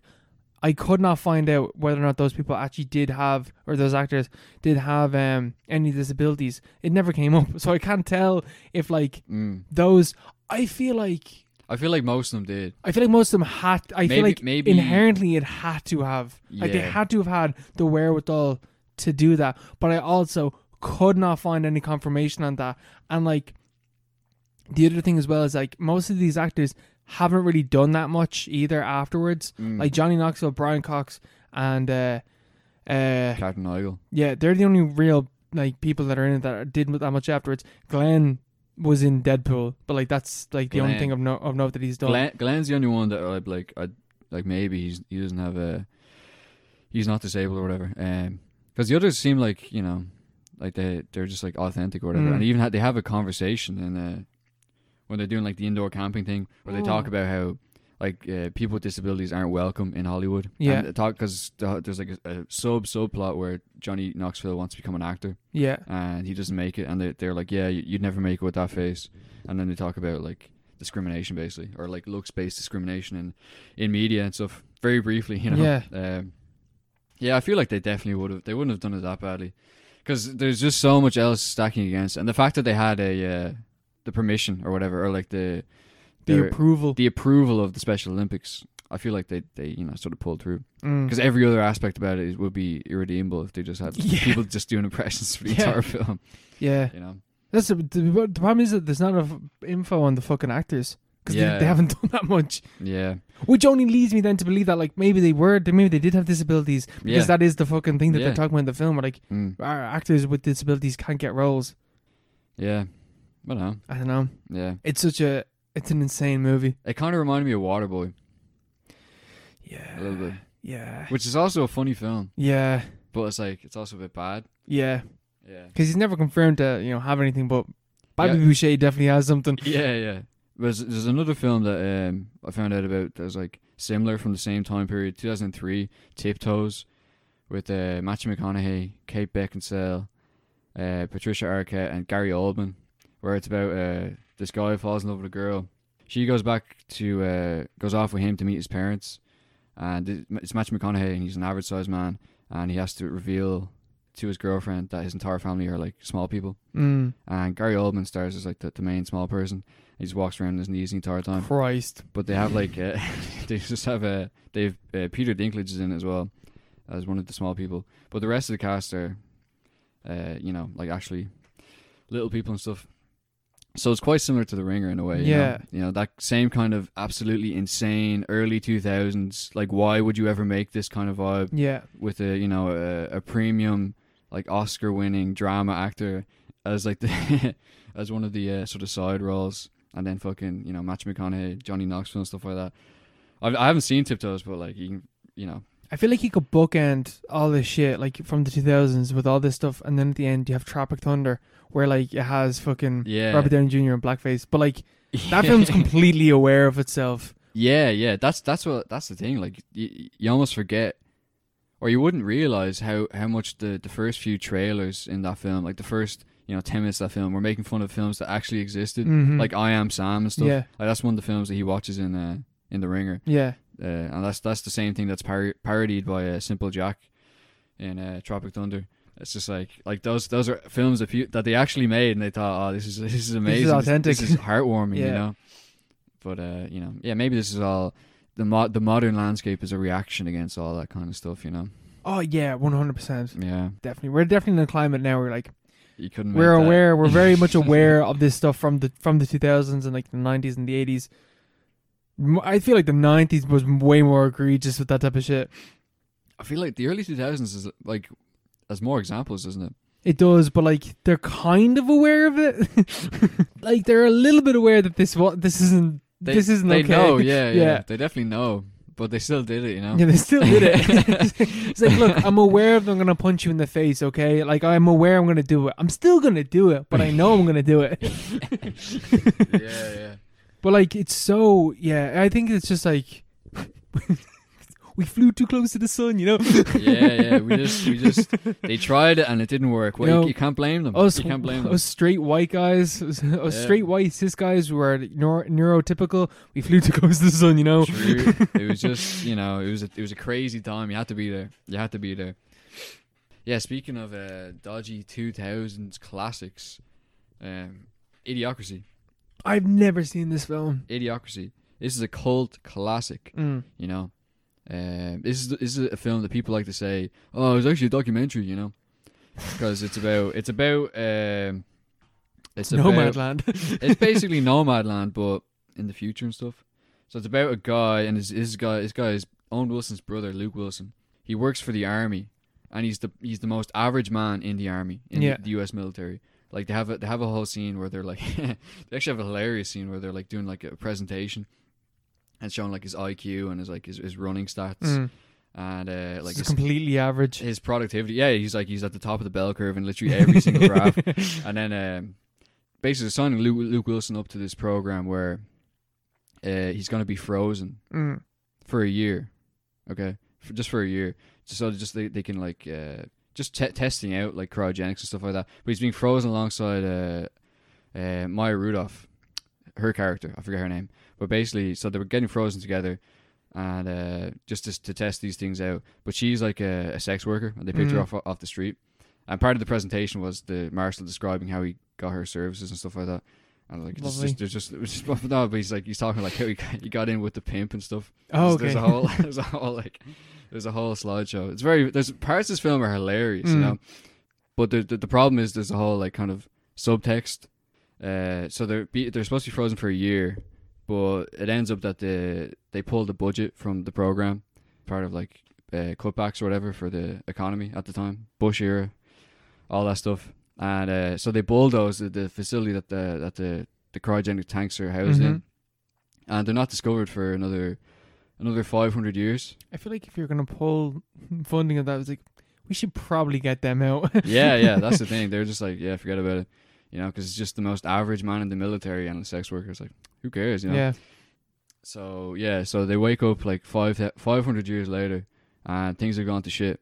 And they explain it in like they have like intertitles and stuff during the film, and they explain how things have happened, how things have developed over the 500 years, and they explain it that through a process of evolution, that like mankind has basically become fat and lazy and stuff like that. Like, it's a consumer society where people are just sort of attracted to, you know, the easiest route. It's of course kind of like WALL-E, where we've all become fatter and stupider and stuff like that. And it basically explains that intelligent people have been bred out of existence. And so the world in 2505 is just like a fucking massive garbage dump, and it was like hellscape dictatorship. And Luke Wilson wakes up, and he's the most average man, most average intelligence, most average physique and all that stuff. But he wakes up and he's suddenly the smartest man on earth. And so that's the whole thing. That's the problem. What's it called? Idiocracy. Yeah, Yeah, democracy. but with idiots. So that's the problem, because it's basically saying that you know, eugenics is alright in a way. Yeah. So, but it is hilarious. It is hilarious in many points. And they basically have to. Luke Wilson's character has to get like a job or something like that. Yeah. But he doesn't want to get it. It's kind of like Futurama, where he doesn't want to get to like the fucking. He just has to get like a barcode on his wrist. Yeah. I just want to get it, and he gets imprisoned, and he escapes by just like walking up to the guard and being like, "I'm not supposed to go to prison," and the guard's like, "Okay," and he just like lets him out, and he walks away. And like it's all played in like good humor and stuff, but at the same time you have this overarching point where you're like, I don't know about this, you know. It's like this is kind of a bit fascist or something like that, you know. But it is funny. And basically he walks out of prison, and he gets hunted down by the police, and he like revives Maya Rudolph's character. And you know Dax Shepard, the guy, he's in like, I recognize that name. Yeah, he's that guy. He's a very recognizable guy. He's in like fucking Without a Paddle and all that stuff. But basically Dax Shepard is in this as well, and his character is extremely annoying, because he's basically when Luke Wilson revives. He crashes through the window of this guy's apartment, and he just talks like this the entire time, and he's just annoying. Basically, the quest they're on, Luke Wilson, Dak Shepard, Maya Rudolph, they're trying to find a thing called the time machine, which Dak Shepard assures them is a thing, and he's like, yeah, it's just on the other side of the city, and so they're trying to get there, but while they're trying to get there, they're contacted by Terry Crews. You know Terry Crews? The king, yeah. Yeah. He's the president. He is now the president. He's President Camacho, I think. And he's just this crazy guy. He's basically he's like a Trump kind of character. Yeah. And that was like where this film like kind of took like a second life, like mainly after Trump, because people were like, oh, idiocracy, we're living under idiocracy and stuff. Because he's like Camacho's like a sort of populist kind of character. He just like flexes his muscles and like shoots guns and stuff whenever people ask him questions. Mm-hmm. And he brings Luke Wilson on board because he's the smartest man on earth, and he makes him the Secretary of Defense or something like that. And so he has to like solve the problems of America in the future, because America in the future is completely fucked because everyone's deficient or whatever. Everyone's below average. Yeah. And all the lessers have basically taken over, which is a bit the entire time you're like, oh, I don't know about this. But it's like accidentally pro eugenics. no, it's completely intentionally pro eugenics. That's the problem. Yeah. But so he brings Luke Wilson on board. He's like, oh, our crops don't work. The city's full of fucking smoke and shit like that. Like, how do we fix this? And Luke Wilson finds out that they've been watering the crops with Gatorade. And so he's like, no, you have to use water.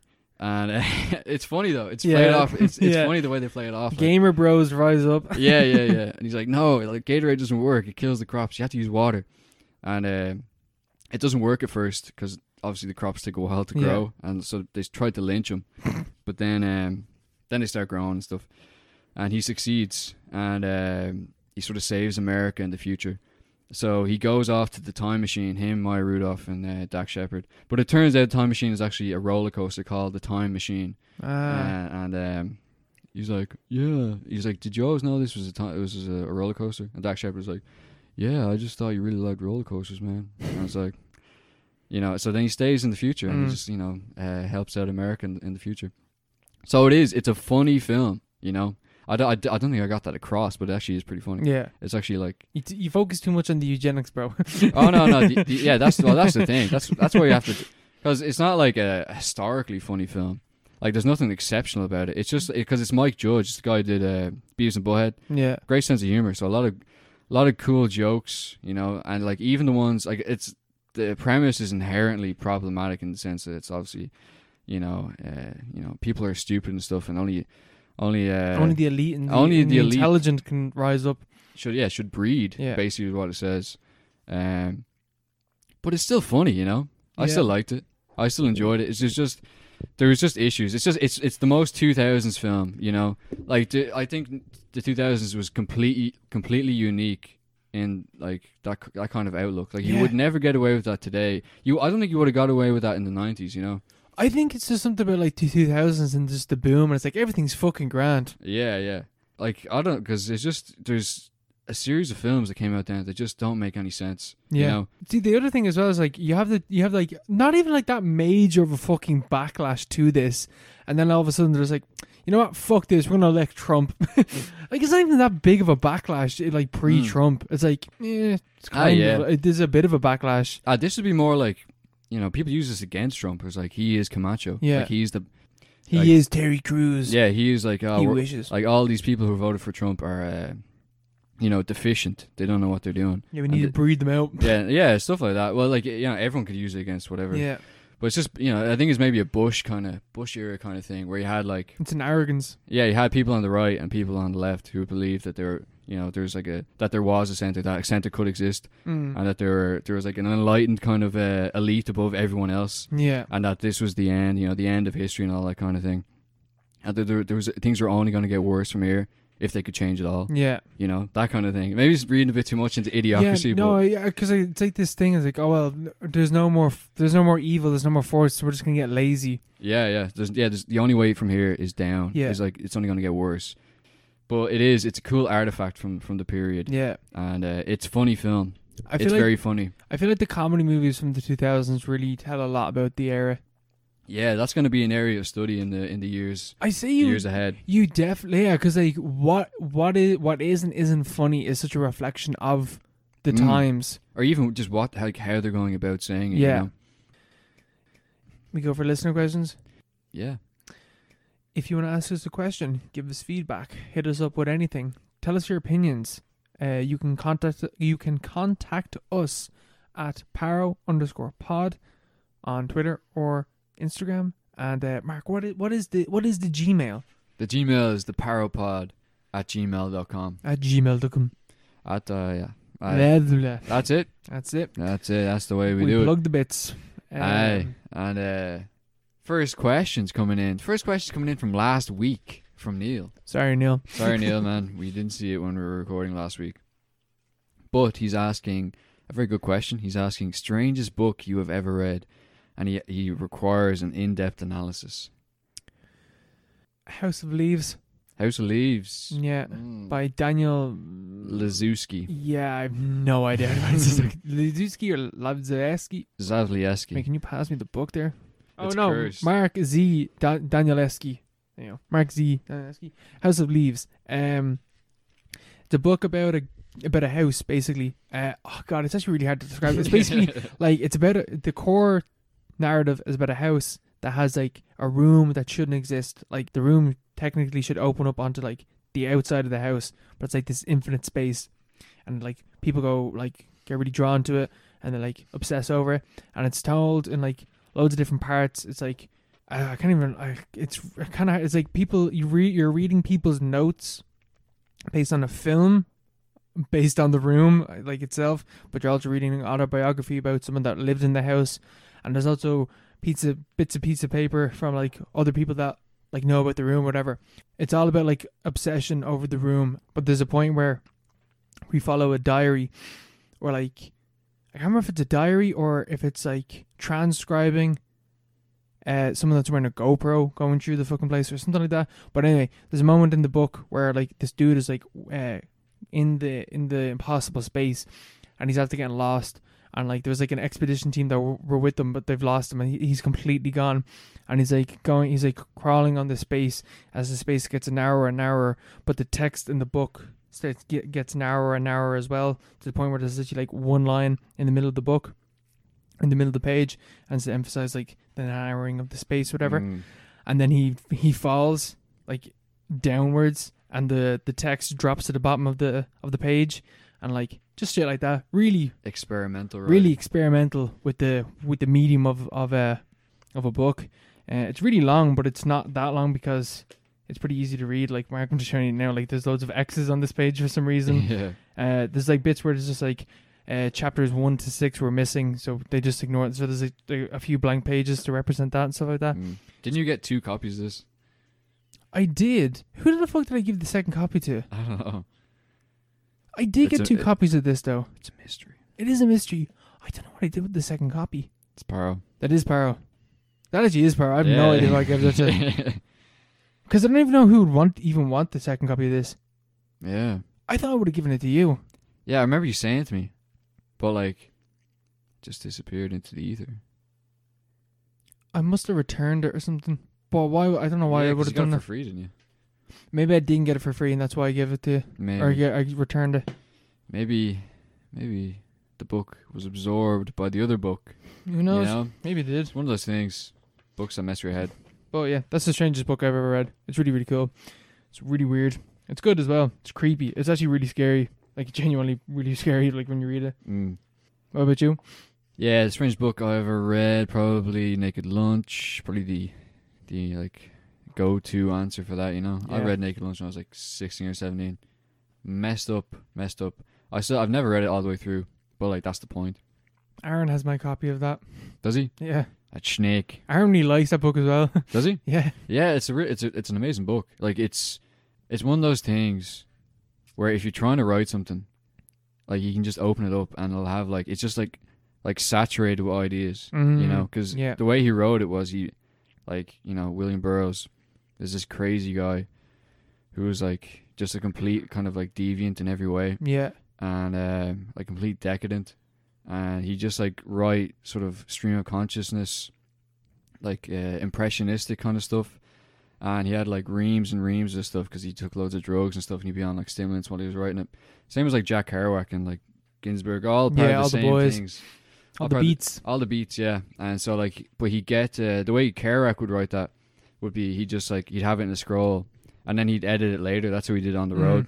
And he just changed the names or like tighten up the language and stuff like that. The way Burroughs would do it, his approach was he'd go back to the first draft, and he'd take like a razor and he'd cut out different parts of the parchment or the paper or whatever, and then rearrange them in like different orders and he'd whichever order he found the most like compelling. That's the final order. That would be like his next draft. That's really smart. You know, which obviously like the book doesn't really make a lot of sense in that way, but It's kind of the point. that's kind of the point. You know, it's just like a mishmash of ideas. Really, really creative, and it's like really disturbing as well. Extremely disturbing. Oh man, it's so fucked up. That bit with the kid gets hung and he starts coming and stuff. I always just remember that bit. That bit was fucking awful. Yeah. Awful. Yeah, but it does have like a plot and stuff because it's about like the interzone, because that was a real thing. Like he lived in Morocco, and there was like a place in Morocco, I think it was Tangiers, where there was like it was like an international zone, so like laws didn't apply the same way they would normally. So it was like this weird kind of like libertarian space where you could basically, it's like free kind of creativity, kind of utopia, but at the same time it was a complete shithole. It was full of like misery and like suffering and stuff, and that's what he was writing about. And complete freedom, but the freedom is the worst fucking drug trip you've ever been on. Yeah, you don't want to be free. That's like the point of the book, maybe. But his ideas are crazy, you know. Yeah, Burroughs is a very interesting absolutely dude. Insane, you know. Like very, very strange guy. Very, very problematic man. Oh. But at the same time, amazing. Amazing book. Other than that, maybe A Clockwork Orange. I've read that. Yeah, I have, yeah. Yeah, I love the language in that. Yeah, the language in that is the main thing. It's amazing, you know. Like it's like a combination of Russian, of like vernacular Russian and English. And I don't know, because he wrote that in a few days. Yeah. Because I don't know how. It's a short book as well. It's only like 80 pages or something. Yeah, it's not that long. And the guy was English, but he basically like synthesized Russian and English and created like a whole new language out of it. And like the book makes perfect sense. Yeah, it makes perfect sense. You can read it like it's poetic. Like it's not just sensible. It's like poetic in how they talk and stuff. It's like I was amazed that he managed to do that. You know, it's a great book. Yeah, it really is a great book. Better than the film. Yeah, you know, books kind of fallen into a bit of a hole the past 100 years or whatever. Yeah, it's kind of the same thing again and again. Yeah, gotta mix it up. You know, Joyce kind of killed the novel, didn't he? Fucking Ulysses. There's a fucking there's a strange fucking book. Yeah. I remember. Yeah, you read that. Yeah. I quotation marks read it like. There was passages of that book where I was like, I do not understand what's going on. I just flicked by. I'd love to read Finnegan's Wake. I'd love to read Finnegan's Wake with an audiobook. How? That doesn't make any sense. Like, because I noticed that when we were studying Ulysses, I found a massive help was listening to an audiobook while reading along while the audiobook was going ahead. All right. Because you could hear what Joyce was going for. Like, there's a moment, and I remember it reading it the first time. And there's this bit where like I literally could not make out what the fuck it was, but it's because you're meant to read it out loud, and when you read it out loud, it was Bloom like walking by a school, and it's them reciting the ABCs, but like he wrote it in this really weird way. But when you read it out loud, you can hear A B C D E F G. Yeah. But when I was listening to the audiobook, I was like, oh, that's what he's doing. But it made no sense because I was reading it in silence. Yeah. I suppose it's another way you can just like change the format. Yeah. The form of the book. Joyce just knew what he was doing. Yeah. Yeah. I mean, like when you like Ulysses, incredibly difficult book, like the most difficult book of all time. When you study it and you're told like this is what he's doing, you're just like, this is fucking genius. Like how the fuck did anyone think of this? Books though, I'm telling you. Yeah, something else. Something in that. Books are good. There's that's the thing with fiction. I came to this like kind of struggle of like, why would you ever read fiction? Like I just had that like for a while. It's like I don't see any reason why you'd read fiction. But then you started reading fiction again. I was like, yeah, this is why. Because it's kind of chilled, and if you're reading good fiction anyway, it will teach you something. Yeah, better rhythm too as well. Yeah, non-fiction is so like intense. Yeah, you feel like you have to afterwards. You have to read everything. Fiction, you can skip loads of it. That's what I do anyway. You know. Yeah, you just can just like you can kind of zone out when you're reading. It's okay. Yeah. You know, you don't have to. You know, I feel like they need to take notes when reading non-fiction and stuff. Yeah, I know, man. When I'm reading non-fiction, I literally have a highlighter and I got fucking bits, like little notes, Yeah. and I just highlight them and then I take notes afterwards, Yeah, heck of it. just to try and remember the fucking shit that I learned from the book. Yeah. Half the time I forget it. Yeah, I don't remember anything from any of the stuff I've read. I just remember general concepts, but I don't remember like how in depth they go into it. Yeah, exactly. Like that film, that book over there, Women, Gender, and Islam, gone. I can't remember a fucking thing from it. Really? Remember like general concepts, but there's like all this shit from like the history of like Islam and like how women were treated in like early Islam. I cannot remember any of it. I remember it just being more egalitarian than Western culture, and that's it. That's all I remember. But I can't remember the specifics of how it was. So that's all you need for Twitter, you know? Be grand. Yeah, it just was. Don't ask me how. It just was. Yeah. I've read Yeah, a it's book, hard. bro. It's so hard to remember. Yeah, there's just too much information in this information age. The information age. Like Liam's question. I mean, like, what film killed Prince Philip? Like, that's too much information there. What film did kill him? Any Gaspar Noé film. Climax. Maybe climaxed into the afterlife. Yeah. Or maybe Enter the Void then, actually, for that one then. Maybe he entered the void, yeah. What's another? Maybe like Midsommar or Hereditary or something. The last fucking 30 minutes. Hereditary, yeah. Last 20 minutes of They Hereditary. stuck that on. You know, not enough. Maybe Andrew had something to do with it. Yeah.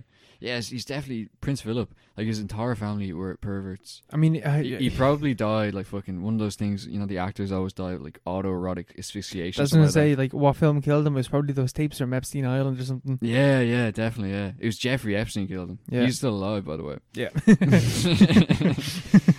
Yeah, what film? Yeah, Jesus, you wouldn't want to see that film. I'll tell you that. The Ringer killed him. Yeah, they stuck on the ringer for Granddad. He just laughed too much. You just found it hilarious. Yeah, he laughed too much. He's like, He'd love that though. I guarantee You would have loved that film. He would have. You know? Imagine that. Like he would have been. What age was he when The Ringer came out? 90, 80, 88 or something like that. He was in his 80s. In his mid-80s. Wait, what age is he? He was 99. He was 99. He was Yeah. He was turning 100. I think a week later Yeah, or something something. like that. Yeah. so close. Yeah, like, but imagine like you're in your like mid-80s and The Ringer comes out, like, or something like that. You know, like what will movies look like when we're 85? Man, imagine being in your fucking 70s and Pulp Fiction comes out. Yeah, what do you do? Because he would have been born. He was born in what? The 40s. 21. Oh shit, yeah, what am I talking about? The 40s. He literally fought in World War II, I'm pretty sure. I was like, Yeah. yeah, literally 1920s. 1921. Man's born in 1921, and he probably saw The Ringer. He You probably know? did. He probably saw Shrek. Yeah, he saw Shrek 2, that's what killed him, because he was like, no film can beat this. I'm tapping out. I'm tapping out. I've seen film perfection. I've seen enough. Yeah, maybe. What films do you think killed him? Yeah, I don't know. What killed. Like, I think Epstein tapes is a good shit. You know? He was just fucking naked lunch job by accident. Oh my god. You know, loved it. Yeah. Poor Phil died doing what he loved. Kids. Dirty bastard. Oh. And then our question to the listener is about film genres. We asked you, what do you think? Are they necessary? All that spiel. Liam says, genre matters in every form of art. I can't hold Kids Bop on the same wave as Kendrick. Yeah. I mean, Yeah, but at the same time, Kids Bop, lyrics, production, vocals, shy. yeah. You know, But like, what the fuck even is Kids Bop? that's the one. It's where like a kids choir do covers of popular pop songs. Christ. Okay, yeah, fuck that. You ever heard that? No. I thought Kids Bop was like a genre. Or like a band. Yeah, it is like a band. Yeah, Fuck that. it's a band of kids. But like, I suppose it is a but different like genre. that's it's a different genre. I suppose. Yeah, you wouldn't have like a gimmicky kids kind of compilation album that is in, you know, like the magnum opus of the Kids Bop genre. You know, Yeah. you wouldn't have that. You know. Yeah, there is no such thing as that. That's just Yeah. yeah. I suppose it's like a genre unto itself. See, the problem is like with music, I feel like kids' music is pretty shit. Yeah, but it sort of has to be. It has to be repetitive and stuff. But like with kids' movies, it's a different thing because people would compare like kids' Mm. movies, like something like I don't know, like Toy Story 2, fucking Shrek 2, fucking Angry Birds 2, whatever. Yeah. They would be considered like the films are considered way more like you could argue, and we do, that Shrek 2 is one of the Often. greatest films of all time, and it's far better than any fucking Oscar award winning film. It is. It is. Shrek 2 is leaps and bounds better than Nomadland. Yeah. Genre. So what is it? How does genre factor into that? Because I'm just talking about the kids, like the kids bop, like Yeah. So yeah. like kids films as a genre. Yeah.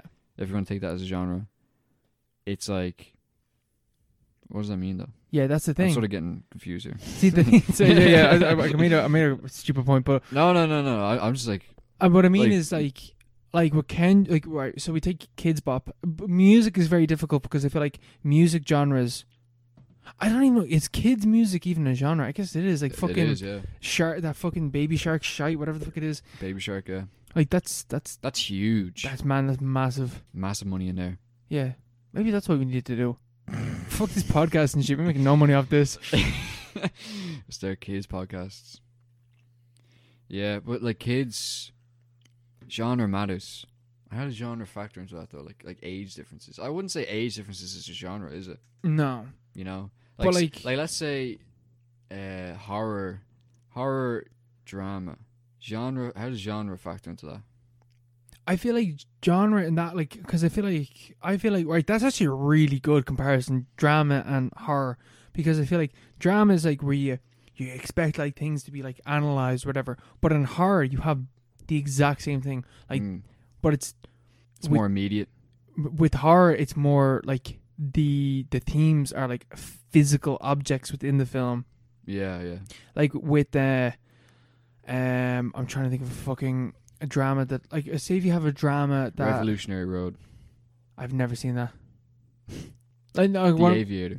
but what I mean is, Nomadland. yeah, Nomad. No, because it's not real. Right. Let's say Nomadland. Right. In Nomadland, if Nomadland actually took the fucking case of like Amazon seriously and they actually critiqued it, but they did like a Ken Loach film Yeah. where they critique capitalism, whatever.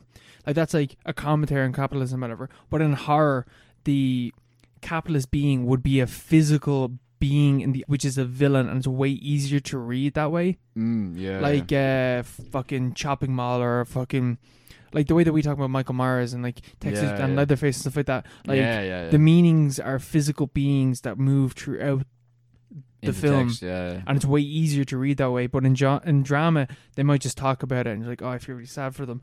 But like, you know what I mean? Yeah. Yeah, I get you. I feel like that way you could compare them. But like, I don't know if, like, I think the worst conversations ever is when you're talking about a film and you're like debating on whether or not something is a horror, or whether or not it's sci-fi, or whether or not it's a fucking drama or a comedy or whatever. Yeah, like Alien. What is Alien? Sci-fi horror. That's two things. Sci-fi horror, I suppose. Yeah. The alien is scary, yeah. and they use darkness like to make him scary. Yeah, Aliens is not a horror film, but Alien is. No, Aliens is an action movie. Yeah, action. Yeah, that's the thing though. It's A like sci-fi action movie. it's like going back to our question about the ratings. Mm. Ratings out of 10. So you're quantifying something that doesn't need to be quantified to an extent, you know? Yeah. Like a lot of the time it doesn't really matter. You know, like you can compare pretty much everything. I think, you know. Well, can you? I don't know, I don't know. I'm getting really confused with this. Because remember we We're around talked. loops. Remember we were talking about the ratings thing, and I said, is a 10 out of 10 comedy better than a 10 out of 10 horror film? Like, how do you quantify these two things? Yeah. Well, yeah, they're different things, aren't they? They're doing completely separate things. Which in that case, like, genre does kind of matter, but like as film as a whole, Yeah. you know, you're kind of just like drawing lines in the sand. Yeah, you're just sort of going around in circles. Which kind of leads us into Neil's response. Neil says, genres are constructed by us. How many genres are there? Is there a set amount? We know them when you see them, but what about films like Parasite? I think that's a very good point, you know. Neil, that's a fucking shout. That is a shout and a half, because, you know, like, it all kind of comes back into, like, genres is like something we apply to films, and like in turn it kind of shapes how films are made And so, our expectations for the film. yeah. So like to that extent, genre is real. Genre is a legitimate thing, but it's something that is basically originates in us. You know, it's not something that needs to be there. You know, like you can have a film that doesn't meet any genre expectations, like Parasite, and it's perfect. Like it works. Yeah. You don't need a genre to it, but a lot of the time, genre is just kind of like a consumer demand. You know, it's a marketing kind of like a fucking mirage of marketing. You know. Yeah, I also think though, like for audiences, like when people are like, I don't like horror films, like what the fuck do you mean you don't like horror? Like what the fuck does that mean? Yeah. Like I understand when people are like, oh, I don't like gore films, like films that are really gory. It's like, oh yeah, that's fine. But what about something like, I don't know, something like Conjuring or something?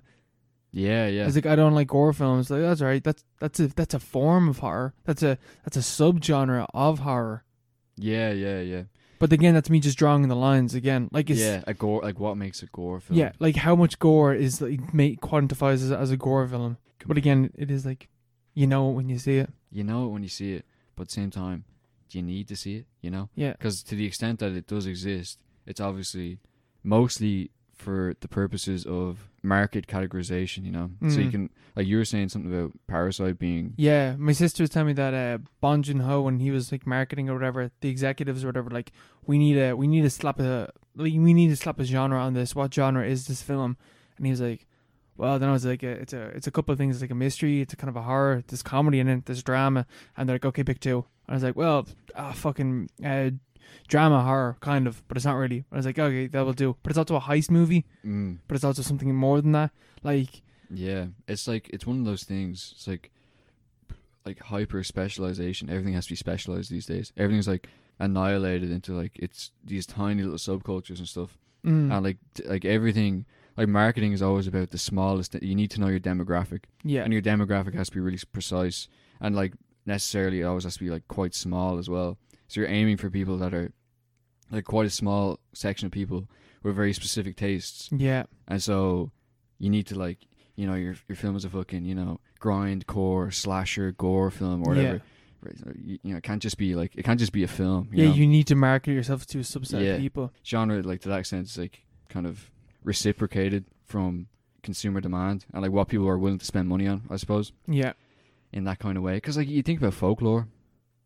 They go back to folklore. Like folklore, like what genres are there? Did they have back in the day? They didn't. They didn't really have any. They just had tales. They had tall tales and they had stories and epics and stuff like that. But they didn't have like, you know, this is a horror story. Yeah. You know, Sit around the campfire. I'm going to tell you a horror story. Yeah. That they didn't said happen. stories. Some parts were scary. Some parts were cool. Some parts were funny. You know. But I think then that like that's why at the time when Parasite came out and like not a lot of people had seen it, people really struggled to describe to other people what Parasite was about because they didn't really want to spoil it, but they couldn't really apply a genre to it because it kind of defies genre. Yeah. And I feel like films like Parasite kind of like move in between genres like in a really not like nice and like smooth way, which is like one of the reasons why I think Parasite's so great. But it kind of defies genre, kind of proves the point that like especially because Parasite is a South Korean film that like did very well in the West, and like genres are very heavily steeped in Western society and Western culture because of like how Hollywood has been set up, because it's a marketing thing. Yeah. So they kind of need to have something, but like, you know, like you don't need that kind of that little box to fit into. You know, It's a limitation. You can just kind of vibe with it, like something like Penda's Fan. I wouldn't say Penda's Fan as a genre, you know. No. Or I think it's classified as a horror film, but it's not. It's not scary. It's not a horror film. Sorry to bother you, something like that. It's not really a genre. It's kind of a comedy. It's the most I'd say is a comedy, but it's kind of a horror as well. It's kind of a horror film, you know.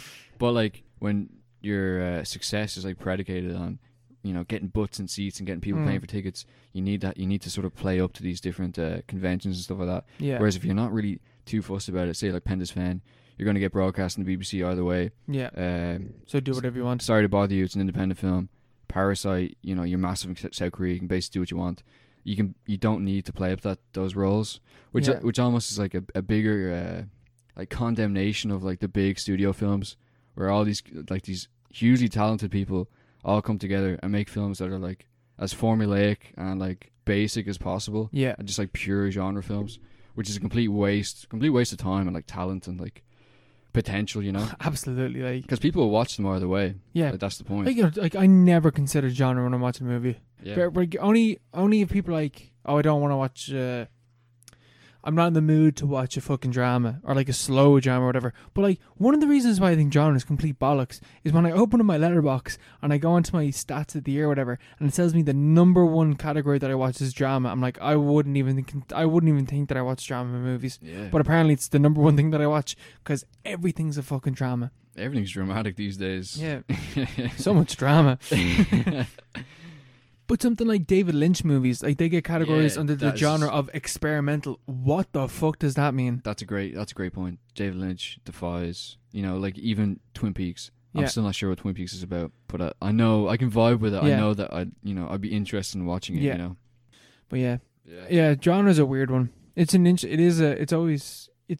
to think about genre and like why it is what it is. Yeah. Like, do you think genre matters? No. Yeah, Not same. really. No. Not in The the only grand time scheme of things. I do think the only time it matters is when like I'm saying Recommending it. like yeah. vague indicators as to why you might like a movie. Yeah, you can't just be like, oh, you like X, Yeah, because then the person just ignore you or whatever. yeah. It's like it's kind of like this, but it's also like this. Yeah. Yeah. We leave it Yeah. at that. We'll leave it there. So Next week we are talking about Greg Ariaki's, probably butchering that name, but anyway, it's Nowhere. Quick little content warning for Nowhere. The film involves a rape, and there is also a suicide in the film. So if you don't watch the film, don't worry about it. You can skip it. We'll be talking about some of these aspects in the episode next week. So I have no idea where you can find this, but it's everywhere at the same time. nowhere and everywhere. So look it up. Go into Google. Just watch everywhere. Oh, what's this link? Anyway, yeah, we'll be back next week talking about that. Grand. All right. Sayonara. Bye. Bye.